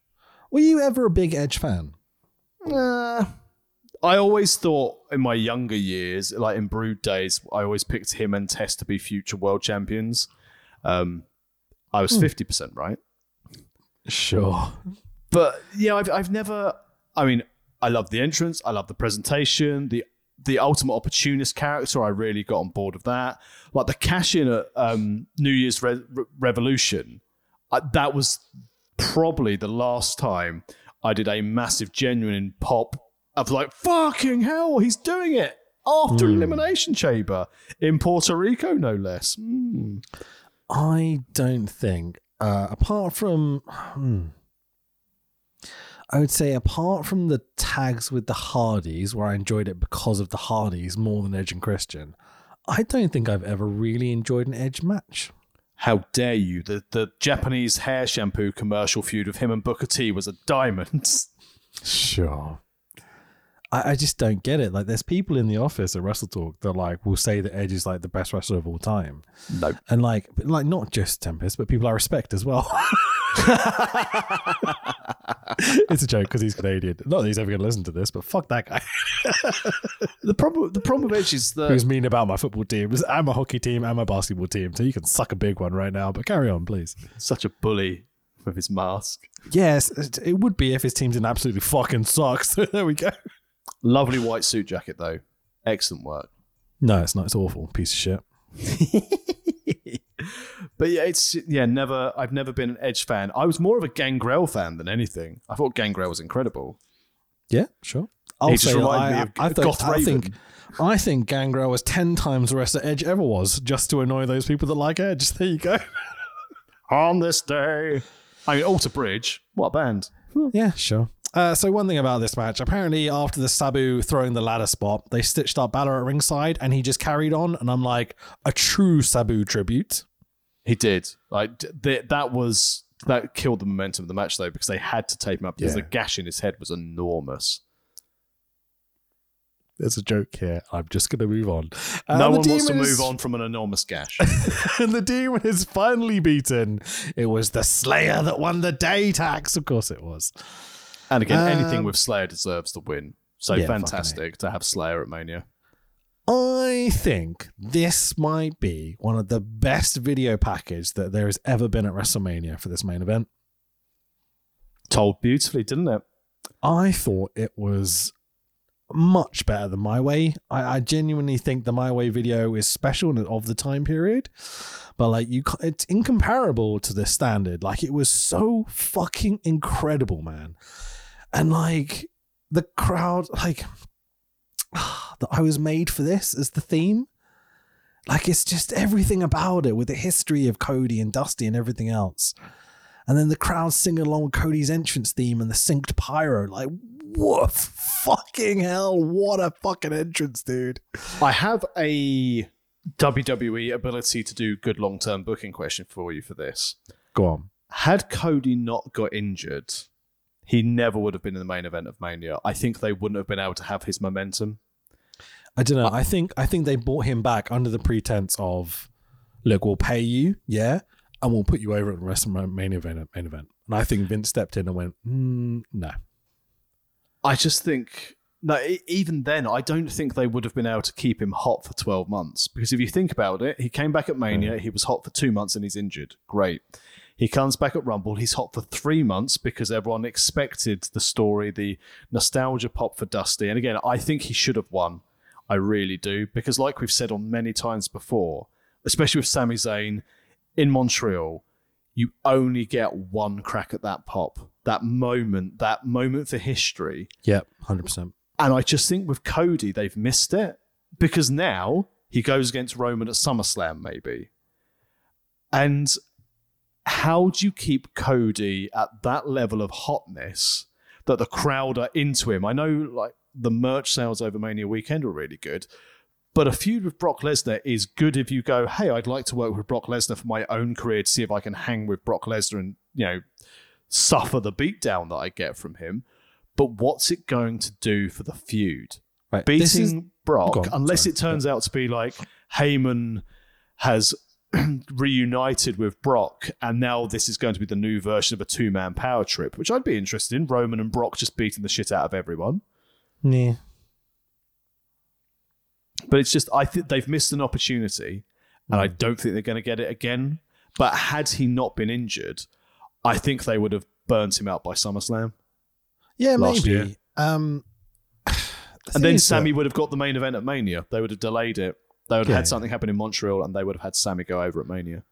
Yeah, maybe so, man. Like, these hypotheticals are tricky because, like, I think you're probably right. That I think if they'd brought Cody in and tried to keep him hot for that long time leading up to WrestleMania, it might not have worked, and the injury kind of worked out, and then bringing him back in time and everything else. I think I genuinely think it was a work injury. How can you imagine? I think everything's a work, so whatever. But like, I think with this finish, particularly at WrestleMania, it's simpler than a lot of people are debating, because this kind of conversation is something I've heard a lot of. It's people saying, you know, oh, they absolutely should have put him over, they missed the moment, or the opposite of like, oh, there's a longer story here. They must have something in the bank that they're going to do with Cody for the future, like Dusty, where Dusty could just never beat Flair, you know? Like, I understand that story. But I think it comes down to something incredibly simple. We've talked about it many, many times. The business is in a place where young people have got so many other distractions, so many other things they can watch. They're not watching wrestling, at least to the extent at which they might have been previous generations. I think when you have WrestleMania and you have so much heat around it and so many people are enjoying it and all this sort of crap, you have this like generation of fans that are watching for the first time, maybe like with friends, with like, you know, just because of the social media coverage, they're just paying attention to it even, you know. I think you have this moment to give kids this moment. Sorry, that I said the moment twice there. So you have a time where you have like a potential to create an entire generation of fans. And by not putting your babyface over in the main event of WrestleMania, I think you lose that. And I think that's detrimental to the company. I think that is the very basic principle of WWE should be the babyface wins the main event at WrestleMania. Like, and that's how it was for a long time of great success and failure as well. It's not completely 100% hit and miss. But like, again, with Sammy, you had a chance to do it. And I understand why they didn't. Because on the horizon, a couple of months' time, you've got Cody and Roman. You know what you're going to do. And I think it really boils down to they've missed this opportunity and they're never going to get those fans back. And maybe they will get those fans back. But I think the company and wrestling in general would have benefited from having Cody go over, even if it's for one night. Like, you can have Roman smash him on Monday night, cheat to win, get the belt back, and you can still do the same story with Cody. And I still think it would work. But I don't know, man. It completely took the wind out of my sails. And I watched Monday Night Raw. It was fucking dreadful. And I'm not going to watch Raw or SmackDown for the rest of the year until it gets to, like, you know, next year's WrestleMania, where I will give the Raw after WrestleMania a try. And this is the reality of this situation, is that every year I give them a fucking chance. I watch WrestleMania. I have a great fucking time usually. I watch the Raw after WrestleMania and it's fucking dreadful. And I stop watching. Like, that's not good. Shouldn't be how it is. You should want to follow it up and want to care and want to watch it. And the way you do that traditionally is you put your fucking babyface over. I just don't understand it. I think the problem is, and I 100% agree with everything you've said, the issue being that TV, that sale and what they need for that time complicated period. Mess, you know? Had Vince not come back, or had Endeavour not completed at Mania Weekend, of course they're going to complete it at Mania Weekend because they've got the thing there. I think going into your new shareholder, your new company, having someone who is related to The Rock, so you've still got that lure of having The Rock come back, because no disrespect to Cody, Rock's not going to come back and go, oh, main event with Cody Rhodes. They should do, because WWE, if they booked babyfaces properly, could have megastars to work with someone like The Rock and get a rating. But are you ready for my other horrific viewpoint of this? And you could tell that Vince was knocking around. I bet you £1 million is the exact same thing I've been thinking since the very first, since I saw it happen. Go on. They were touting before this show 2 billion social media impressions. Like they always say, if you do good service, people might go, oh, I had a nice burger. If you have shitty service, people will leave like 700,000 bad bits of feedback. Yeah. For social media, for having the outrage of WrestleMania trending, just go, oh, they fucked Cody, hashtag WrestleMania. That's increased the social media impressions, therefore it's increased the click rate, it's increased the value per click, and that's why they've done it. It was purely a commercial reason to keep the belt off Cody, because they wouldn't have made as much money through social media had he won. I think I've got a slightly different take on this as well. I agree with what you're saying. I think that is a legitimate thing. I occasionally, as an experiment, used to put spelling mistakes in like list videos, for example, deliberately, just to see how many comments it would generate because it's good for the algorithm. So yeah, like, you know, I never told anyone I was doing that, but I used to experiment and do little things like that and just see. Did what it would work? happen. Yeah, absolutely. It would generate like 20 different comments that you wouldn't get out of people usually. Amazing. It does work. It legitimately works, especially now that the thumbs down on YouTube doesn't mean shit. Yeah, it's legit. Like, that's Does it a real not thing. anymore? No, the thumbs down doesn't mean anything. You can't even see how many numbers there are. It doesn't work on the algorithm as far as I'm concerned. You know, I'm sure there's been videos of ours that people have disliked or whatever, and it's done fuck all with the numbers. Numbers just consistent no matter what at this point, really, to be honest. It's more about your titling and your thumbnail, if I'm totally honest. And this is where I think the end of this Mania and this sort of confabulation episode goes, in the fact that it did leave me deflated. So I watched this the Monday afterwards because I thought, I've been playing Blood Bowl all weekend. I haven't slept much for the whole weekend because I've been watching wrestling and playing Blood Bowl. I've just driven back from York. It's 11 p.m. I started watching the pre-show, and I was like, because obviously the clocks changed, like Mania starts at 1 a.m. Mm-hmm. I've got to be up at 7 at the latest because I had a meeting at 8:30. Despite being on leave, I couldn't cancel this meeting because it was my head shrinker to keep my brain working. And I was like, oh man, do I want to do it? And then, tell you what, watching Mania the next day without struggling to stay awake, I had some snacks. I sat down in the playroom so I didn't upset my daughter on the first day of a holiday, so she could sit there and, you know, I'm a grown-ass man. I'm not allowed to sit in my own front room. Fucking hell, 6-year-olds. Sure. And I watched it, and I was like the triple threat for the IC belt was amazing, all the way up to the main event. And I was like, this has been probably, with Saturday as well, this is the best wrestling. What the fuck have they done? Why Solo done the spike? He's lost. Yeah. Fuck. Like, the match isn't great. It's a WrestleMania main event on night 2. It's a Roman Reigns main event. It's an emotionally charged 3-star match, which was delightful. Nothing wrong with that whatsoever. As long as you've got the emotionally charged bit, I'm fine with a WrestleMania main event like this. Like, really, really cool. It's not brilliantly told stories. It's got way too much interference. It's got way too much bullshit. The finish is a disaster, but we're ignoring that. It's God, I hate to say this because I think Cody's gone a long way beyond this, but it's a classic Cody Rhodes 3-star match. It really is. And it's a very much a Roman Reigns 3-star match with lots of emotion thrown in, you know? Like, emotion can add stars, obviously, all that sort of shit. Cornflakes, whatever. But, like, it's not great. It's just full I can almost say that, false finish city, you know, which I don't like about wrestling. Like, it's Johnny Gargano wrestling, you know? If you had this match on a B-level pay-per-view, you'd be like, yeah, that was decent. You'd come away, you'd be happy with it. You might have popped a couple of the false finishes because I know, again, I'm like you. I think a finisher should be protected to the point where if someone kicks out, it's not expected. The fact when you've got DraftKings going, how many spears will Roman Reigns hit? He should hit one. Yeah. That's what it should be. He should hit one, and that should be it. He hits the crossroads and is his ass to kick, and you're like, there's no way in hell he's getting the 3. And you're like, what the fuck? That's not how it should be. Like, this should make me want to be convinced. But yeah, so it doesn't have to be this way. Like, wrestling, we've talked about a million times, can be variations. It can be interesting. It can be different. But, like, if you're going to tell this type of story in this type of match, don't just then have a million false finishes because I lose interest quickly. Like, I don't care anymore after a while. And this is the classic. No, again, there was nothing wrong with this match. It was a passable match. It certainly wasn't the worst match of the whole weekend. Yeah, sure. Certainly wasn't anywhere near the best. But this is the classic term where people go, and then the bell rang. The story, as you said, like the hype package leading up to this had everything. If you had non-wrestling fans watch that video package, they'd go, I want the blonde lad to win. And you go, it's fake blonde, mate. That's platinum blonde.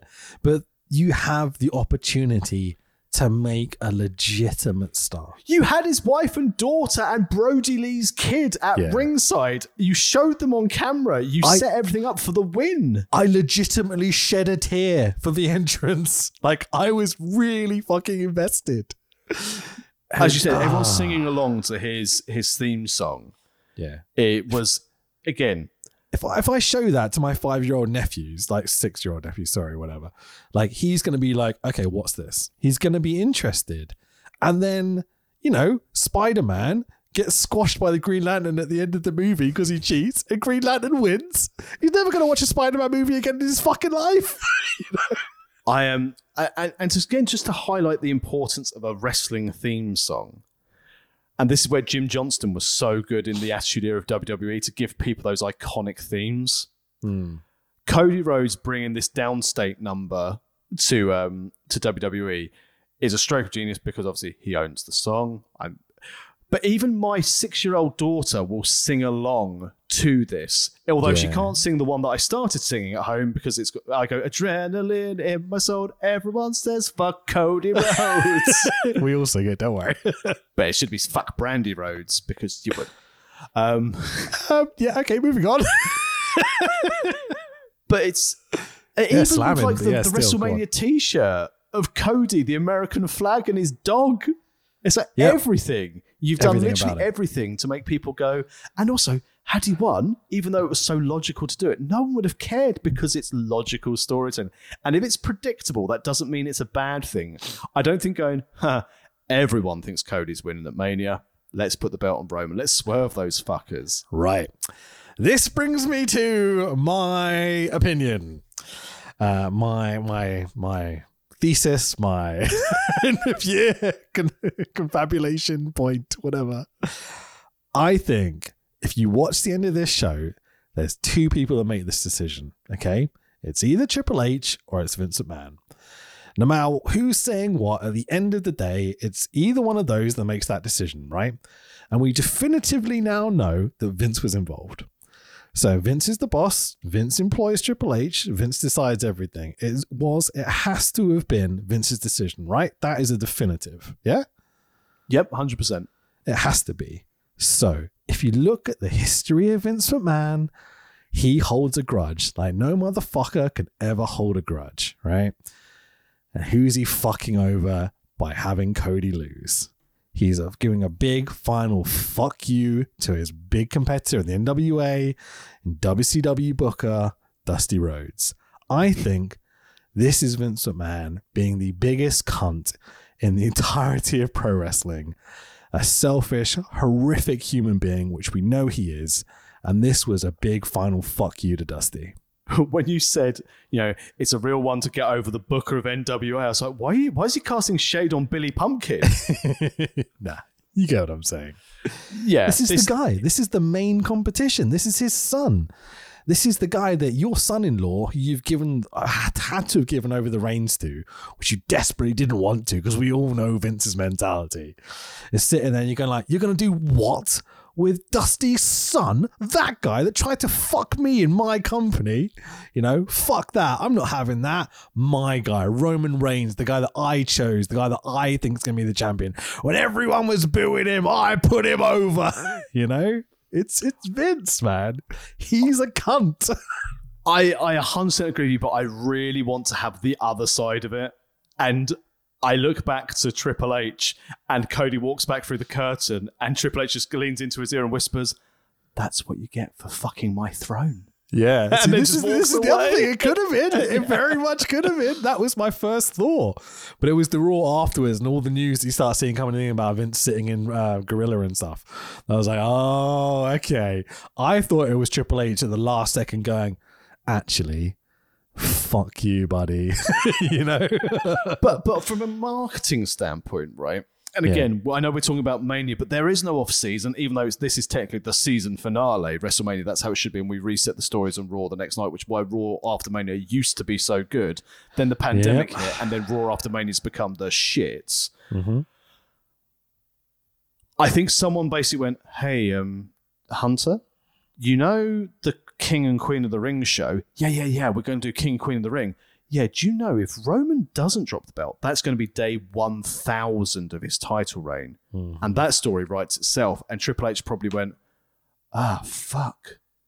It is quite a good story having the 1,000-day reign.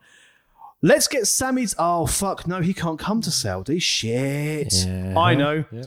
I know. Ray will do it. We'll get this kid from Japan, Jay. He's got like such a future. Oh no, I'll get Nick Aldis. Oh no, he's gone to Impact. Yeah, fucking A. Who knows the reality of the situation, man? But this is just my theory that I don't think people are talking about enough. So I saved it for the podcast. There you go. I will now go for this as we close out. And I think we did this last year. Predictions. Who will main event next year's Mania? Roman Reigns. Do you think they'll finally get Roman versus The Rock at next year's Mania? Yeah, maybe because they had Rocky come out. I think, honestly, it'll be Roman and Jay. As in the main event for Mania? Yeah, I think Jey Uso will finally be the guy that puts him over. And I think, gets put over, sorry. And I think it will be Roman's choice. And what would that mean for Jey? Do you think, would that be for the belt? Yeah. I think Jey Uso will win the World Heavyweight Championship. Which fits my theory of every 10 years, you have this story. 20, you had the man who can't be mentioned anymore. 30, you had Dragon. 40, Jey Uso. Yep. I think Triple H will be in control by that point. I think Triple H will be gone. Triple H will be gone by Mania next year. Can you imagine? And Dana White will be booking it. If Dana White's booking it, it'll be Brock and Roman, I guarantee it. But in a slaps-only match, like on GoldenEye. Slappers only? Yes. Yep. Just slappers and proximity mines. That's it. Yeah. And also from a Mania standpoint, I think we would have heel Bianca Belair. I don't agree with that. I think she's a eternal face in my opinion. I know, but I'm going to go heel Bianca Belair versus face Ronda Rousey because she'll get her hooks in something. Awful. I know. I hate this is Endeavour. It's Endeavour. It's not Triple H's party anymore. And I think genuinely, and I will say this because I think I said it in the prequel podcast, and I'd like to still be doing the podcast in 10 years' time, but we'll be superseded by AI doing it for us. Yeah, sure. I think we have now pressed the detonation button for WWE. I think we have 5 to 10 years left, and then this is gone. Yeah. God, if we can give it 10 years just so I can retire, that'd be great. This is what I keep thinking about AI and compliance. I'm like, if I can get 10 years and close to being mortgage free, which I won't now, my wife has kindly taken the hit of being the full-time parent so I can focus on my job, which is really, again, genuinely a gallant thing to do. Yeah. I used to love having money, but now I have time, which is worth a lot more than money. But I just can't see going forward, if Triple H goes, Vince will die, and that business will be nothing. Because as we've said many times before, as much it hurts us, WWE is a content company of social media for clicks. Mm-hmm. They do not care about professional wrestling. Triple H does, which is why the last few months have been absolutely delightful in WWE. Yeah. I just think that the deal is fantastic for shareholders. In fairness, if you are a WWE shareholder and you're getting the money they're paying per share, well done you. Solid investment to get you bought out. Don't buy shares in the new company. And yeah, I think Mania 40 will have an underdog story. And I think Jey versus Roman's good. I think it means that Roman will hold the belt until Mania next year if he doesn't drop it on the 1,000 days. Definitely. I would 100% agree with that. He's definitely going another year without dropping that belt. But he will only keep one. There'll be a new world title so they can appease TV audiences because Roman's not going to work full time. Please get rid of the universal word entirely. Like, just have a World Heavyweight Championship for fuck's sake. Like every time, and that would legitimize it the more. Universal World Heavyweight Championship. Like, cringe. That would legitimize it more in this modern real fight / sports entertainment hybrid we've got in Endeavour. God, I hope they don't. Really, please don't. Oh, no. As in they would drop Universal to try and legitimize the championship belt. Sorry, just the idea of like mixing UFC and WWE. I'm just like, no, please don't do that. Hey, it works so well in AEW. Sport and entertainment should be separate entirely. Like that aspects of it, at least. You know what I mean? But yeah, so Mania was like genuinely one of the best Manias we've had in recent years. It was just ruined by the logical finish. But, you know, wrestling is run by people who are very spiteful. Yeah. As any workers will find when we steal the money at Travelodge Live. I think he's got legs. I genuinely do. Are we calling the company Grindhouse? Because we use that term, threw that term around. We can't really use that term. It's kind of like copyrighted and shit. No, we'll call it House Grinder. Sounds like a home for like, you know, what's that thing gay people used to use? They would just drive around looking Grindr. What's it called? It was Grindr. No, that's the app. There's it's like surfing or cruising. That's the term I'm looking for. Oh. I don't know where I'm going with this. This is a bad end to the podcast. I shouldn't have brought it up. Well, other than like your historic knowledge of how to use dating apps, where can people find some of your other work?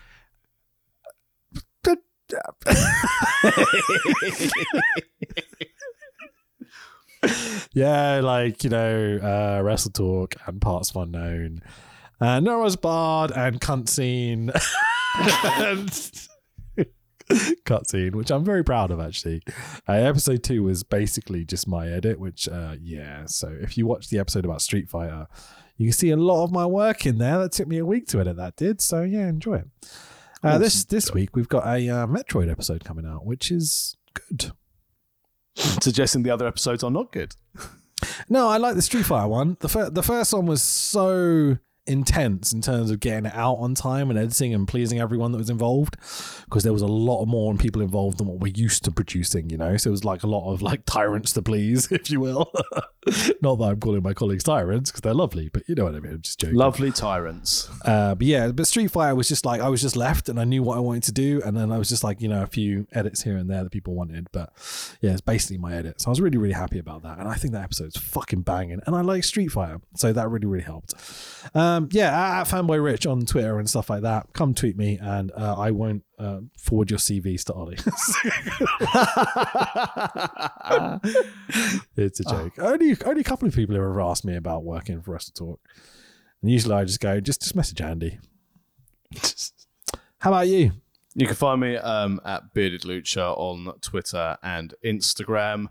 In my real shoot job, I've been nominated for the most prestigious tax awards in this country. Hey. So it's a public vote, so I'm not going to win. I'm not sure how I've been. Obviously, I know I've been nominated. You do realise that I have connections to giant social media followings, right? We can rig this. I mean, I think the fact that someone said to me, because you can only vote once, but then my friend who works in software development went, but if you turn on private browsing, and you just reset your IP, you could just vote all day long. It's like, well, that's a horrible way that's a way to cheat to win. But yeah, that's the Eddie Guerrero way. Lie, cheat, and steal. I can probably write a bot to do it for us. I think it would be a bit weird for like Tolly Taxation Awards. So it's a case of, and the winner was 73,000 votes with a readership of like 10. Yeah. It would be like Tax Williams 1, Tax Williams 2, Tax Williams 3. But it's one of those things where I'm like, genuinely, like, for 20 years of my career working in the tax industry, to actually receive a professional nomination. I look along these other people and they're probably looking at my like CV and they're like, who the fuck let the homeless tax guy in? Which is why I should win. So I'll share the link, and if you're clever enough to know what my shoot name is, you can vote for me. Fucking beautiful, man. No, I'm chuffed for you, dude. That's awesome. Do you want to know how much the table cost at the awards dinner? Go on. $4,000. Oh. So I'm not going. Good luck with that. Yeah, I have to say. I like an award dinner. I like a black tie, but I'd rather save my money and look forward to buying a domain name for our soon-to-be fantastically shitty wrestling promotion live from hotel rooms. I'm so tempted now. Vikings versus clowns, mate. Fuck me. What a gimmick. Right, the thing is, right, the hardest thing with running a wrestling promotion is selling the tickets, right? Yep. All I've got to do is get a couple of my colleagues to retweet it and we're sold out. What are you talking about, tickets? The only way I'm going to win a fucking title is in fucking Travelodge Live. Oh, I quite like this. I genuinely, I'm stuck for hobbies outside of Blood Bowl, so I'm pretty sure we've got some. And then the WrestleMania could be like at a Hilton.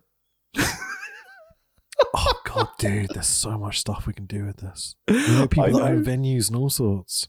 It's going to be so much fun. Genuinely, I think this is the next iteration of the World of Wrestling podcast. I know we've joked about it, and we've joked about it before. We know enough shit wrestlers and good wrestlers to be able to make this work. And my favourite one would be this. Hey, Joe Hendry, how much would it cost to come and wrestle at Travel Lodge Live? Fuck Joe Hendry. The first fucking match is going to include Murder Clown if we do it. I'm not joking. He's going to be the fucking star. By the way, Wicked never loses, by the way. Oh, no. He's like the Michinoku Driver, which is always 3. If you kick out the Michinoku Driver, you are eliminated from the promotion forever. He's our Roman Reigns. I'm not wrestling him. We're going to constantly keep him heel, and he's never going to lose. I'm involved. We'll have to be in 2 different divisions so I can get my belt. Imagine this, like we're going to do this really shitty wrestling promotion where we're going to have the prettiest, most expensive belts, the best production value of any indie. Yeah, we're going to do it out of a hotel room. We bring in one giant star every time. Like we'll bring in Will Ospreay and have him job to Wicked in 2 minutes. You know, RVD comes in with his wife in a 3-way. Fucking A. All right, so what we're going to do, right, is you're going to take a clothesline and then you're going to lie the fuck down. Yeah. Okay, 1, 2, 3. I can't wait for the bathroom escape match. Or do it reverse. You've got to get in the shower and turn it on, and then you win the match. Oh, this is great. Oh, fucking hell. All right, let's leave it there, man. This was lovely. This is a very silly episode. I love doing this every year. It's good fun. Happy days. Thank you very much, everyone. Again, like us, follow us, subscribe, all that other good shit. Thanks for listening. It's always a pleasure. Wrestlemania Confabulation. We will be back next week with more Brett and Sean. I can't remember which episode it is. Brett! Have you got it to hand? Brett! Anyway, let's leave it there. I love you all. Bye-bye.